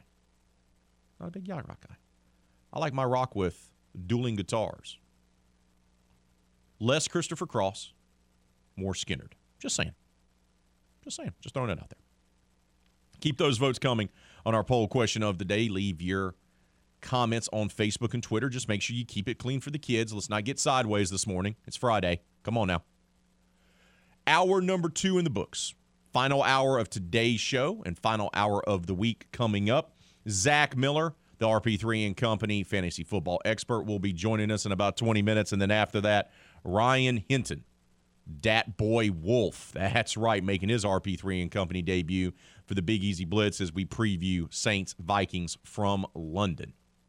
Well, that's all coming up next hour. And we'll give you our picks for the weekend. McNeese, UL, LSU, and the New Orleans Saints. 5 Names has been working on it for days, looking through the data, examining things. Haven't you? 5 Names. Tell the people you're ready. You've done more research on these picks than you've done on anything else since you've been working here. Yep, exactly. Number 1 priority. This pick this week. Exactly. She's ready to go. Mm-hmm. You're ready to go. Ready. They're already like carved in stone. Feeling confident. Uh-huh. You're rocking your class of 2021 UL shirt, so you're ready to go. I would anticipate a W for the Cajuns from you and your predictions. Yes, since I'll be there, since it won't be just Matt this time. I'll make them win. Matt makes them lose by himself, so. Oh. Matthew's making them lose. What are you doing, Matthew? We'll talk all about that coming up. Hour number 3. You listen to RP3 and Company right here on the Game. 1037 Lafayette, 1041 Lake Charles, Southwest Louisiana Sports Station, and your home for the LSU Tigers in Houston Astros. Oh, yeah. Oh, yeah.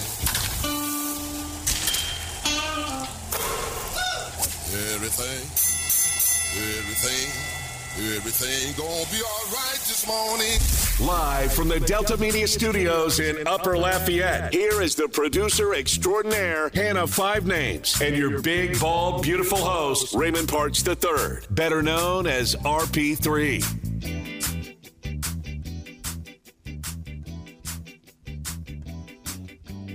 Final hour of today's show has arrived, which means it's the final hour of the week.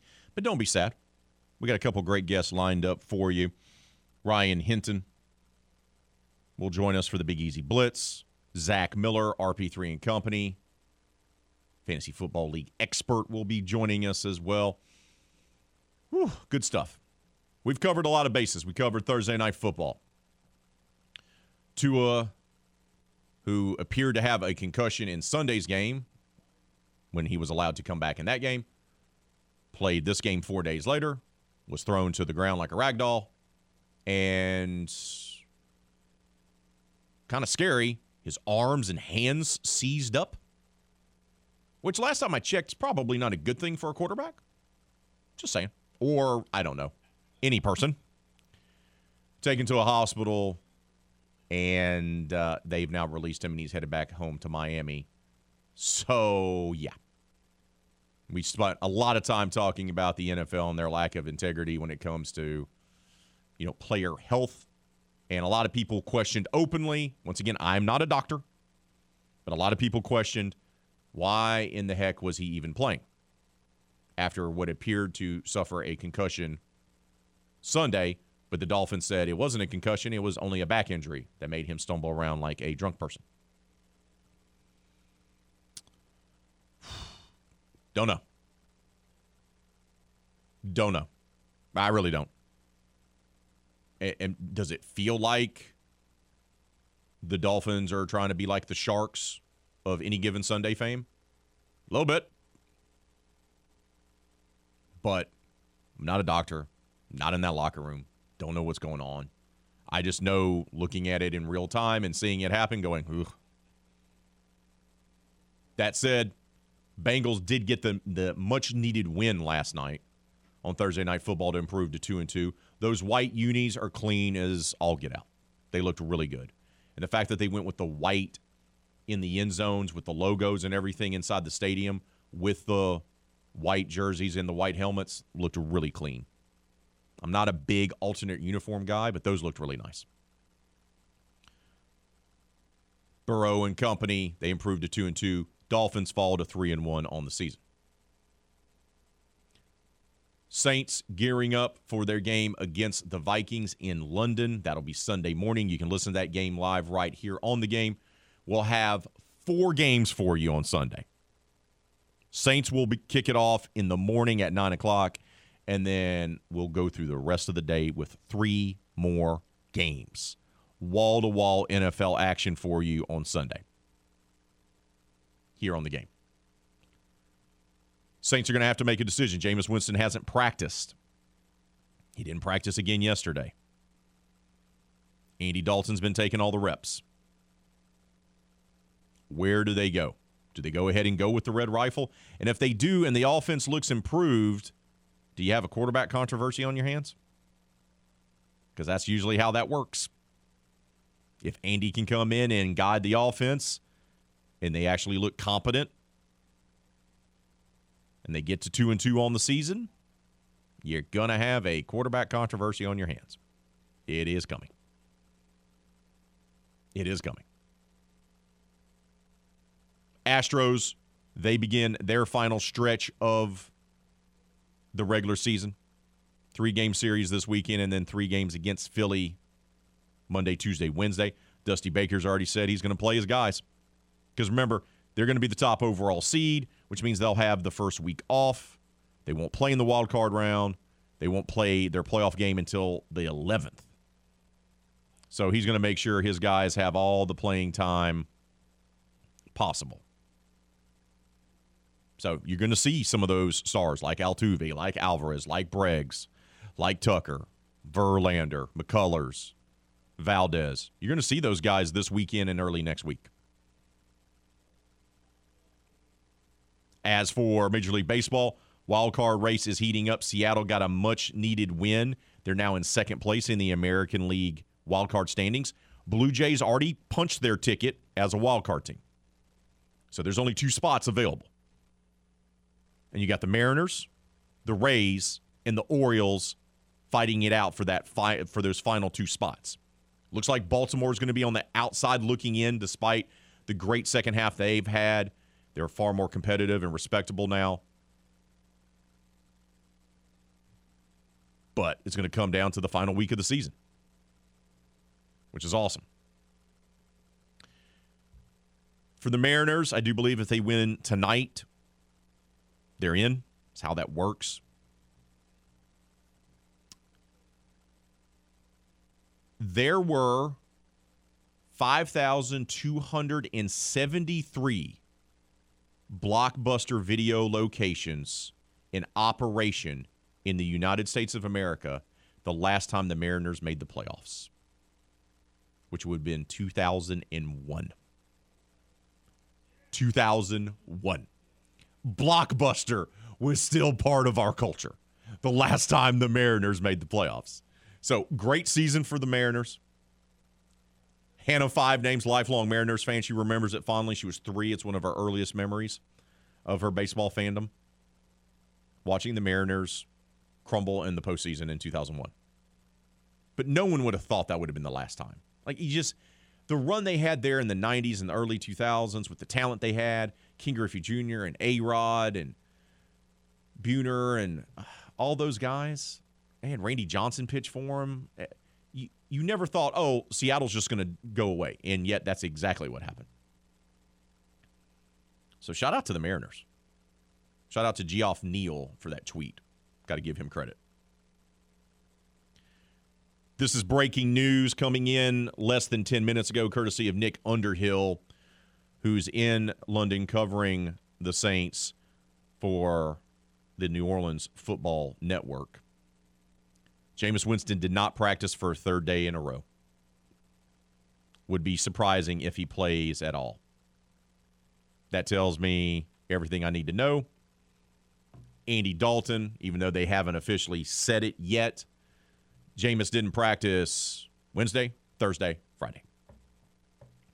4 stress fractures in the back. Now he's got an ankle injury. Don't forget, he's coming off a season where he had to have off-season surgery. Going to be Red Rifle time. The Ginger will be leading the Saints to victory on Sunday. Does this change our perspective? Does this change how we'll predict Sunday's game, knowing that Jameis, injured, banged-up Jameis, may not be able to go? It could. It could. Quite possibly it may. 5 Names is deep in thought right now, seeing if she needs to change her picks. Just saying.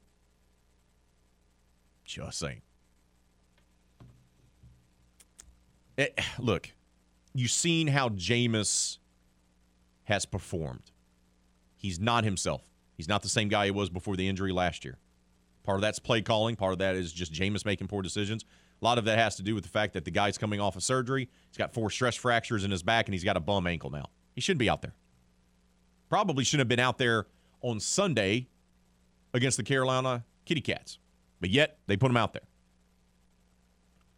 Sometimes, as a head coach, as a coaching staff, you have to make the decision that's best for your player and your team. The player's always going to want to play. Jameis right now is probably telling his coaches, Coach, I'll be good to go. I'm ready to go Sunday. I want to play.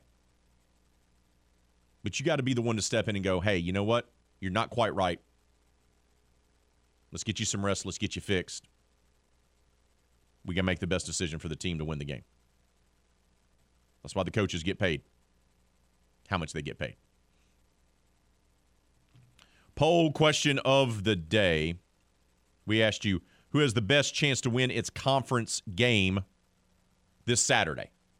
McNeese opens up Southland play in San Antonio against Incarnate Word. Louisiana is at home versus rival South Alabama. It's going to be homecoming for the Raging Cajuns. And LSU travels to the Plains to take on the Auburn Tigers / War Eagles / Plainsmen. Right now, 69% of you say LSU at Auburn has the best chance to win its conference game.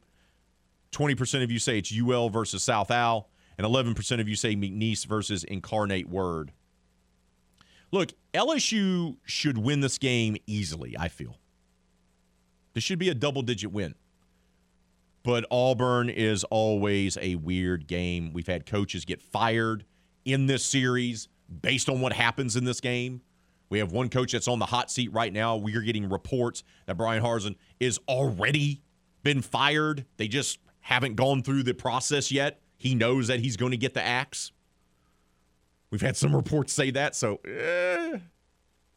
But could Auburn rally around its coach? Could they play inspired football? It's going to be a great atmosphere. We'll see. I like LSU, though. And that leads us to our picks. McNeese, UL, LSU, and the New Orleans Saints. And I'm going to let producer extraordinaire Miss Hannah Five Names start things off. Let's talk about the Cowboys. They got their first win of the season last week against Mississippi College, Division II school. The Choctaws came to town. And McNeese leaned on its running game to get the win. First win of the season. Now they open up Southland Conference play against a team that has shared the conference championship, has been an FCS playoff team last year. And things got chippy last year. This is developing into a little bit of a rivalry between McNeese and Incarnate Word. Things have got chippy on the field. Handshakes have become awkward. Now, Incarnate Word has Lindsey Scott Jr., former LSU, former junior college, former Missouri, former Nichols quarterback. And he's faced off against McNeese last year multiple times. And McNeese got the better of him, by the way. There was one game he played poorly enough that they benched him during the game. But they have a high-powered offense in Incarnate Word. So what do you think? Cowboys open up conference play. Producer extraordinaire, how do you like this game? What's your prediction? So I have McNeese still pulling out the win, 23-14, even though they have two of their starting cornerbacks are out for the season, and they also have running back D'Angelo Durham, who was out with his leg injury. So I think they still pull it out. I think they rally, they get behind the three guys that are out, and they figure out how to win 23-14. They got the win last week. Mm-hmm. But you're facing a passing offense and a quarterback who's also dangerous with his legs. You don't have the guys. You're down a running back. It's on the road. I don't know if they have the offensive firepower, in particular with their passing attack, to keep up. Now, they can try to play keep away by running the football, eating the clock, and giving Incarnate Word less possessions. That's probably going to be the mindset, the approach that they'll take. I just think Incarnate Word's the better team right now. Gary Goff is trying to build something. Once again, we've talked about it, stripping it down to its studs and starting over. I think they show heart. I think they try to run the football. I think they keep this game close for a while. I think it's going to be Incarnate Word 35, McNeese 24. Let's go on to the Louisiana Raging Cajuns. They have had their 15-game national winning streak snapped and have lost back-to-back games against Rice and then inexplicably against ULM. It's homecoming this week. They know they still have everything in front of them to be able to win the West Division title and get back to playing for a conference championship game for the 5th consecutive year. Standing in their way, though, is the team that I think may be the best in the Sun Belt Conference. That's the South Alabama Jaguars. They're 3-1 on the season. They should be 4-0 as they let the game get away from them against UCLA in the Rose Bowl 2 weeks ago, but they bounced back by crushing the faces of Louisiana Tech. Sure does feel like South Alabama is the better team. It sure does feel like it's their season. They should have beat the Cajuns last year. Didn't. How do you like in this game? It's homecoming. I mean, of course, I'm going to ride behind my team. So I'm going to say 24-21. I think it's still close. I think it's going to be a last minute, couple field goals to kind of inch it out. 24-21 for the Cajuns. It's homecoming. Come on. It's homecoming. And I'll be there. So I'll be the good luck charm since Matt's been the bad luck charm. And they're desperate for a win. They are. They need a win to get back on track. And if you look at their schedule, they have some tough opponents. Marshall, still there. Georgia Southern, still on there. Those are teams from the East. Still got to play Troy. They need a win. But I think this is South Alabama's year. I think it's South Alabama's year to win the West. I think it's South Alabama's year to win the entire conference. I think it's a hard-fought game. 27-24, South Al spoils UL's homecoming on Saturday. Let's go on to LSU. When these two Tiger teams face off, it is a train wreck. It is bizarre things that happen, missed field goals, crazy endings, coaches being fired. This is one of those series that you can really, it's a cliche, you can take out the records, you can take out the history, and just set it aside. Because when Auburn and LSU meet, it is bananas. That said, boy, it sure does feel like LSU's going to win this one comfortably. How do you like the Battle of the Tigers on the Plains? I mean, with Harsin on the hot seat, I don't think it's going to be good for Auburn at all. But as you said, it's been a train wreck of weirdness going on in those two games. So I think it's going to be close by a touchdown, no extra point, 30-24 for LSU. You like it closer than I do. I think this is going to be a comfortable win for LSU. I think they're the better team. I think they're the better coach team. You're seeing the team buy into what Brian Kelly wants to do. Now, does that mean that they're going to go on and win 10 games this year? No. The schedule is going to get really tough really quick. Tennessee coming to town next week. Then it's on the road at Florida. Then back home against Ole Miss. The bye week, and then Bama, Arkansas, A&M, and you throw UAB in there. So LSU needs this win. As desperate as Auburn may be to rally around its coach, LSU knows getting to 4 wins here gets going to put them in a great position to make sure to get back to a bowl game and cross that 6-win, 7-win threshold that they're going to need to do against a difficult schedule. I like LSU to go on the road. I like them to win 30-17. I don't think this is as close as a game. I think LSU distances itself in the second half and pulls out a comfortable 30-17 victory. Their defense has been playing really, really well. Finally, the Sunday morning game in Old London Town. Saints, Vikings. Saints are 1-2, desperately needing a win. It's not a must-win situation, but, man, they could use it in a big way. Kirk Cousins, Jefferson, that combination, they're going to have to make sure to defend that. I would assume Lattimore is going to be on Jefferson and try to take him out of the game. Justin had a tremendous week 1, but since then he's been kind of a non-factor for the Vikings. Can Kirk Cousins make more plays against the rest of that Saints defense? Dalvin Cook is going to more than likely be a go or maybe a game-time decision. That could be a huge swing in this game, but for the Saints, it's all about them. It's got nothing to do with Minnesota.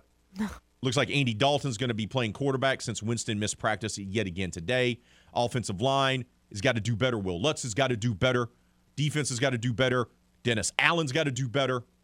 Will they do better and get back on track to get to 2-2 on the season Sunday morning? I mean, I want them to. I so badly want them to, not only for my sanity, but foot sanity. I need a good Monday morning, okay? That's what I need. I need a good Monday morning. But I think, having Andy Dalton in and then also having that the Saints got there early and the Vikings didn't. They didn't get as early, so they kind of had a little bit of a jet lag. I think it's a close game. I think the Saints do pull it out with Andy Dalton in. Makes me nervous. I would say 14-13. Saints win. I'll even be a high-scoring game. That is going to be a dreadful score. That's a dreadful score. But your logic behind it makes sense. I think them arriving early and being able to practice in London is going to be a huge factor in this ball game. And the fact that Winston hasn't gone, they're going to have to turn to Andy Dalton, who's been taking all the reps all week in practice. That's going to give them time to develop a rapport. We saw Jarvis Landry back at practice, Alvin Kamara. They're going to have a lot of those guys back.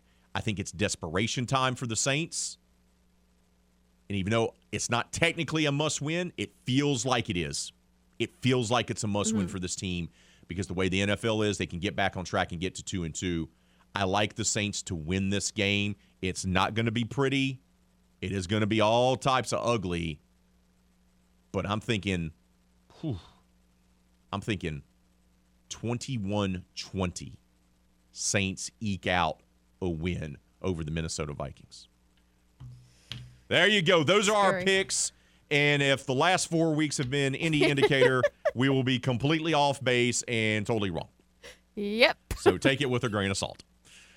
When we come back here on RP3 and Company, we're going to talk fantasy football with our fantasy football expert, former RP3 and Company League champion, Zach Miller, will join us right here on The Game, Southwest Louisiana Sports Station, and your home for the LSU Tigers and Houston Astros.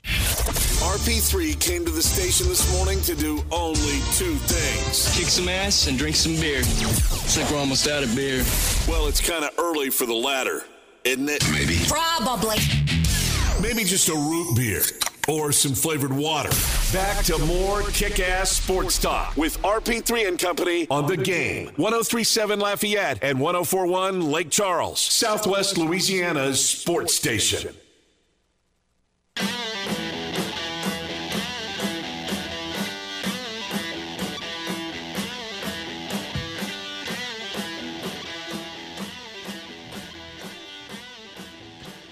Come celebrate German style and heritage at the Roberts Cove German Fest this Saturday and Sunday over in Roberts Cove off the exit there for Rain on I-10. There's going to be traditional German cuisine, music, dancing, plenty of German cultural activities, a rice threshing demonstration, antique tractors, and you can even take home a German cookbook from the gift shop.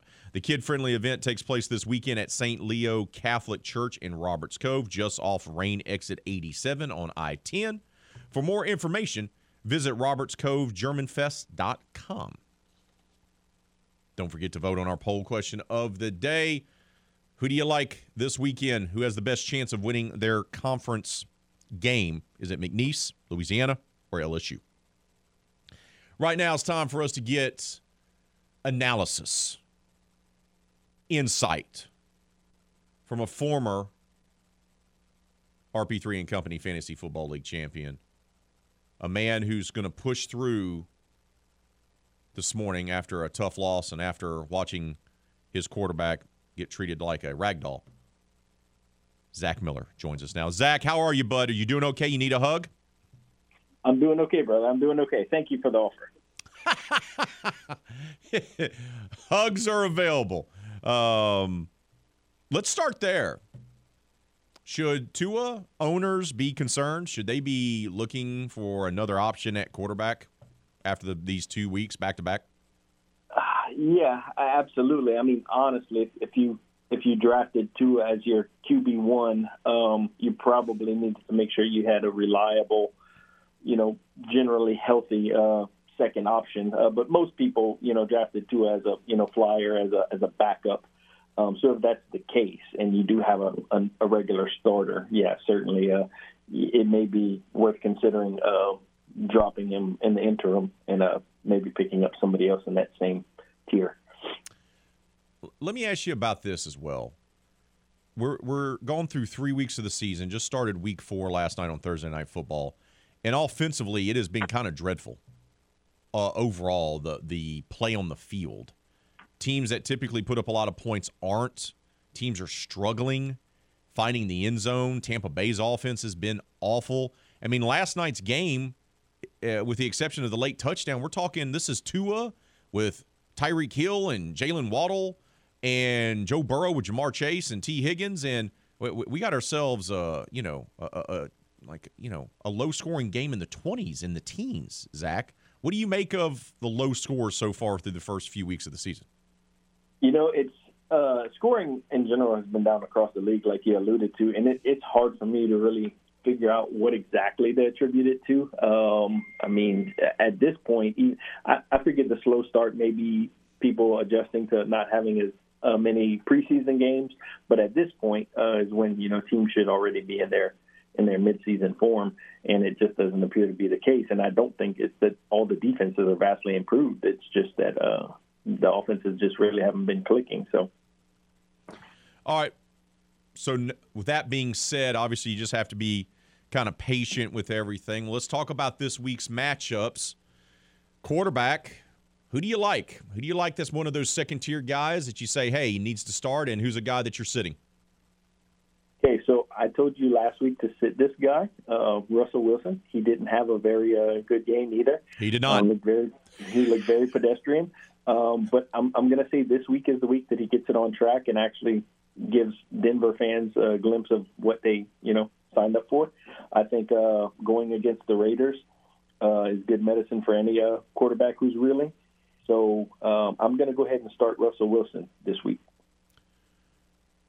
All right, bud. I'm also going to sit Kirk Cousins. I said to start Kirk Cousins last week, and he had a better-than-average game as well. And this week he's going against the Saints defense, who's held opposing quarterbacks to 13 points on the season. Now, keep in mind that two of those quarterbacks were Mariota and Baker Mayfield. But, they even held Tom Brady to 11 points. So the Saints defense is not a very good matchup for Kirk Cousins. So if you have another option, I'd be benching Cousins this week for sure. Let's go to running back quickly, bud. Start and sit. Jamal Williams, obviously, if you have him, you're going to start him, assuming that DeAndre Swift is out, which also signs point to him being out. So if you're in that situation where you have Jamal Williams, he's going to get a workload this week without DeAndre Swift in the mix. Same goes for Khalil Herbert if David Montgomery happens to sit, which signs point to him being out as well. Running backs that I'm sitting, Jeff Wilson, he's the lead back in San Francisco right now. He had 75 rushing yards last week. But this week he faces a Rams defense that are a lot tougher against the run. So this would not be a good week to try out Jeff Wilson. All right, bud, wide receiver. Since you're benching Kirk Cousins, that means you're benching Justin Jefferson as well? You don't bench Justin Jefferson. As poor as he's played the last couple weeks, none of that. Somehow you have a better option than that, which I don't think anybody does. No, you're not going to bench Jefferson. But we're going to start Gabriel Davis. He missed week 2. He had a very underwhelming week 3. They're going against the Ravens, who by far give up the most points to opposing wide receivers. And this looks like it's probably going to be a high-scoring game. So this should be a get-right game for Mr. Gabriel Davis. And I'm going to bench Allen Lazard. He was drafted around that same range as Gabriel Davis, but he was expected to be the de facto number 1 wide receiver in Green Bay because Rodgers notoriously doesn't throw to rookies. Well, Lazard is healthy, but last week the rookie Romeo Doubs is getting more snaps and more targets than a healthy Allen Lazard. So it doesn't look like he really grasped that wide receiver 1 role in Green Bay. All right, bud, quickly, last one, tight end and flex. Who do you sit? Who do you start? Who do you sit? Okay, I'm going to start David Njoku. He's coming off of a huge game, and he's going against the Falcons, who gave up the second most points to the tight end position. He had a very slow start to the season, but it looks like he's finally earning that contract that they signed him up for in the offseason. And I'm going to sit Dallas Goedert this week, believe it or not. He's banged up right now, and they're going against the Jags, who given up the 7th fewest points to opposing tight ends. And Hurts is really dialed in right now with Brown and Smith. So just considering that Goddard is banged up and not really one of their first 2 options, I'm going to sit Dallas Goedert. Now, in that flex range, in that same matchup we were just talking about, I'm going to start DeVonta Smith. He's gotten 19 targets over the last 2 weeks. He's caught 15 of those for 250 yards. And somebody that I'm going to bench in that flex tier is DJ Moore. It's not necessarily the matchup against the Cardinals that's intimidating because they haven't been that great. It's just the simple fact that he only has 7 catches and 88 yards through 3 games. And for whatever reason, him and Baker Mayfield are just not on the same page. Zach, appreciate your time as always, brother. Good luck this weekend. I feel it. You're going to get your first win in the RP3 and Company League this week. Well, I appreciate you wishing me luck considering that I'm playing you. So thank you for that. Bud, I'm all about being gracious. Have a great weekend, brother. Take care. We got to take a time out. When we return here on The Game, it'll be time for the Big Easy Blitz. Talking to Ryan Hinton. Dat Boy Wolf is going to join us, previewing Saints Vikings right here on Southwest Louisiana Sports Station in your home for the LSU Tigers and Houston Astros. Houdan is ready for Saints talk. They give to Kamara. Breaks through. Spins at the 2. Into the end zone. Touchdown. Time to talk Saints with the Big Easy Blitz here on RP3 and Company.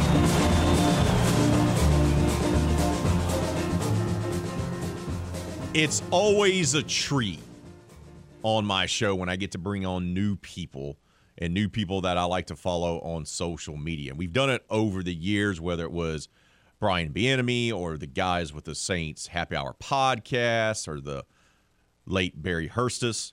Always love having new folks on and making his RP3 and Company debut. One of the best guys on Saints Twitter. You know him as Dat Boy Wolf. He's the host of the Saints Twitter podcast. Ryan Hinton joins us now. Ryan, good morning to you, brother. How are you, my friend? I'm doing great, man. How are you doing?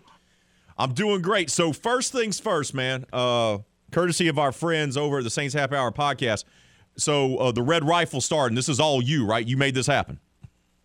I don't know how I did it, but I spoke it into existence, and it looks like it's going to happen, man. Some fun times. So let's start there. The news breaks this morning that Jameis, as expected, didn't practice again, right? So he hasn't practiced all week. The team's been there all week. There's no way he's going to play Sunday, right, Ryan? I mean, it looks like it's going to be Andy Dalton who's been taking all the reps all week at practice. Normally, I would think so, but just with the way they've been doing it, it's hard to even predict. Like, I'm pretty sure Andy Dalton's going to play. Especially, earlier this week they had Taysom Hill taking some quarterback snaps as he would be, QB2 with Dalton starting. So I do really expect it to go that way. But, Jameis has been limited the past 2 weeks, all during the week, and still played. But, him not practicing at all, that should just tell us what's coming, So I think it's Red Rifle time, baby. Let's talk about Jameis because, look, quarterbacks always get too much credit and they always get too much blame. People forget about offensive line as it's not a factor in football and drives me nuts. But, Jameis made great strides last year before he got injured. And really those last couple of games, you started seeing what he could do in the offense. And that was with him throwing to Callaway, Hardy, Traquan Smith, and, the walking trash bag Kevin White. So, And yet we haven't seen him he's regressed, it looks like to me. He's not picking up the blitzes. He's missing guys. He's not going through his reads. I know he's got the stress fractures. I know he's got the ankle injury. Well, from your perspective, man, what's wrong with Jameis? Oh, it really sucks for him because I really wanted him to have like a really good, healthy season so we could really see what he would bring to the Saints offense. And unfortunately, like even in camp, he got the ankle injury and missed a lot of time in camp. Then, we had the Atlanta game. Then he gets hurt, fractures his back. And, ever since the back fracture, like you can just look at his stats, like they're bottom in the league.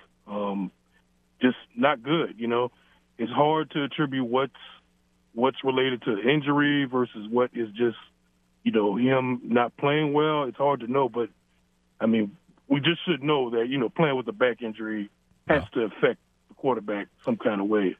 So, I always, like, last 2 weeks, I've just been pushing Dalton because, Jameis is not healthy. Look, if Jameis is 100% healthy, he's obviously the more talented quarterback in the building. But he's not healthy. He's not, and I agree, Ryan, and people make the argument, well, the stress fractures and everything like that. Other guys have played through it. Well, that's great, but everyone's different, right? Every person's different when it comes to dealing with pain. And if you're in immense pain, I don't care how tough you are, it's going to impact how you play the game. It just does. Exactly. And if you look at last year, a lot of times when he would get in some of those situations with pressures, he would take off and scramble and get those first downs. And right now, he just can't do that. No, you're right. And I think that's something you're seeing with the offense side, is not being able to stay on schedule when he gets blitzed or when it's third and 4 or whatever, or 3rd and 6, he's not able to move and get those yards. And let's face it, he's never been, take the check down guy. Like he's just never been, not at Florida State, not with Tampa Bay. That's why, Alvin Kamara's numbers has pretty much suffered with Jameis under center because that's just not who he is. He's trying to, but it's just, it's just going to take some time and, time with him in the offense. And right now, the Saints really don't have time. They need to get the offense rolling. Like the offense there's no excuse for it to be as bad as it is right now. With the talent that they have, unfortunately, Mike Thomas looks like he's probably going to miss this game. But still, outside of him, there's still plenty of talent. They should be able to move the ball down the field. We've seen where they have moved the ball in spurts, but then some of the other issues pop up with, penalties, self-imposed penalties, fumbles, all these little things. So the whole operation just needs to get working. And that, yes, some of that is on Jameis, the quarterback, but a lot of it is just everybody. Like, everybody's hands are a little dirty. And Ryan, to your point, I'm glad you brought up Kamara because he's one of the top 5 best running backs in the league. He's all-purpose. He's a pass-catching machine, and yet I see him have no factor in the passing game. And I know part of that's Jameis because the way he plays. I get that. But they used him in the passing game last year when Jameis played. And does this have to fall somewhat on Pete Carmichael for not calling the best games so far this season? No question. I think Pete Carmichael, he's going to have to come up with a plan that fits, his quarterback, and he has to use his playmakers. You know what I'm saying? Like, use your guys. Like, Alvin Kamara is a jewel to have. He is a bona fide playmaker. Just get it in his hands. Even if that's the first read in your progression, if you can get him out in the flats, lined up against a linebacker or a safety or anybody really, he's going to get production for you. Just running him up the middle, look, that's fine. You got to do that sometimes to keep, defenses honest. But, a lot of times, he's running up the middle with 2 tight ends on the field. So defenses are just stacking the boxes, You can do that all day. So I would like to see a little more creativity to come from the offense. But like I said, that goes back to everything else. I think once they clean up a lot of those fixable issues, those self-imposed penalties and things like that, and able to, identify blitzes and stuff like that, I think a lot of that stuff will get cleaned up because then they'll have more plays on the field. Right now, they're not even having a lot of plays on the field because they're 3-and-out almost every series until, like, the fourth quarter. We're talking with Ryan Hinton. You know him as Dat Boy Wolf on Twitter. He's the host of the Saints Twitter podcast. He joins us here on RP3 and Company for the Big Easy Blitz. Let's talk about that line of scrimmage because it's been a little disappointing on both sides. Offensive line has not been fixed. I thought Doug Marrone was going to fix it. We see some flashes, but Andres Pete, who I lovingly refer to as Pond Water, is still struggling with pass protection. Ruiz is better, I think. I feel like he's playing better, but the line itself is not consistent. Are you surprised by how inconsistent they've been, especially with the fact they brought Doug Marrone in to help fix it? I'm not too surprised. I figured it would take a little time. You have Hurst, who, Hurst, he's going to do his best. He's not, he was never considered like a top echelon left tackle, but he can get the job done. So it's going to be week to week with him. I thought Andres Pete was playing well this season. Cesar Ruiz, me and my co-host Adam, we've put out a lot of jokes about Cesar, but, so far this season he has played much better than he has in the years past. Ramczyk, he's dealing with the injury that he's just going to manage pretty much the rest of his career.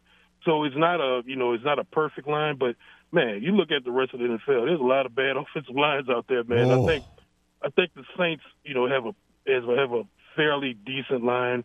Really with the Saints, it's just been the whole protection operation, not just offensive line, but how everybody interacts with the tight ends, the running backs, the quarterback, identifying where the different pressures are coming from. It's the whole protection operation that needs to be fixed. Even the wide receivers, wide receivers need to know how to change their routes up. When there's a zero blitz coming or there's, overload pressure on one side, they need to know how to adjust their routes to make themselves available to the quarterback quickly because it's going to have to be a hot read. And I feel like none of that is just working properly. And look, that falls on coaching. That falls on, what they do during the week in practice. And that's another reason why I've been saying, Jameis needs to take a seat because he hadn't even been able to practice. So how do you practice these things when he can't practice due to his injury? So hopefully a lot of those things will be fixed. Look, Dalton is, he's played a lot of games in his league. He's seen a lot. So, hopefully he'll be able to identify a lot of those things and help with some of the protection. if Andy plays well and the offense looks, let's be honest, it's been dreadful through 3 games. Let's just say the offense looks competent, Ryan. Let's just say it's just competent, and they win the game.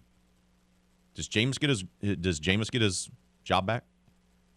Man, listen, cynically, I wanted this to happen in the offseason, like just for Dalton to get in, just to add a little excitement to the Saints season, just for it to be a little fun. Maybe I'm just, maybe I'm a sicko like that.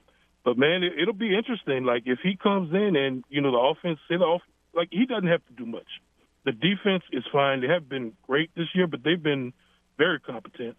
And if he can just get the ball to Kamara, be that point guard, get the ball out to your playmakers, get the ball out quickly, on time, they should be fine. And if he does, it does create a little QB controversy.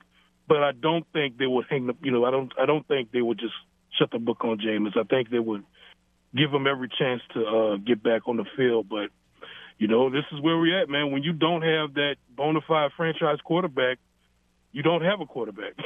So it's going to be one of those things where it's just, week to week, where you're just hoping to find the best player that could play for you.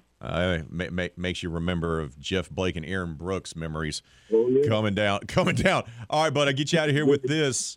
I don't think it's a must-win for me. I think it's too early in the season to have must-wins, but they sure do need one, right? So what do you think is going to happen Sunday morning in London? Do you think the Red Rifle and the Saints are going to pull out a win against Kirk Cousins and Jefferson and company? I do think it's a must-win, not in the grand scheme of the NFL, but really just internally for the Saints, because I think if they lose this game, things could get kind of ugly and kind of spiral out of control for a young head coach, a new head coach, Dennis Allen. Then you start hearing murmurs from the locker room, anonymous sources, coaches start blaming each other. Things could get really ugly. I think they find the fortitude to win this game, man. I think Andy Dalton comes in. I think he does just enough to keep the offense steady.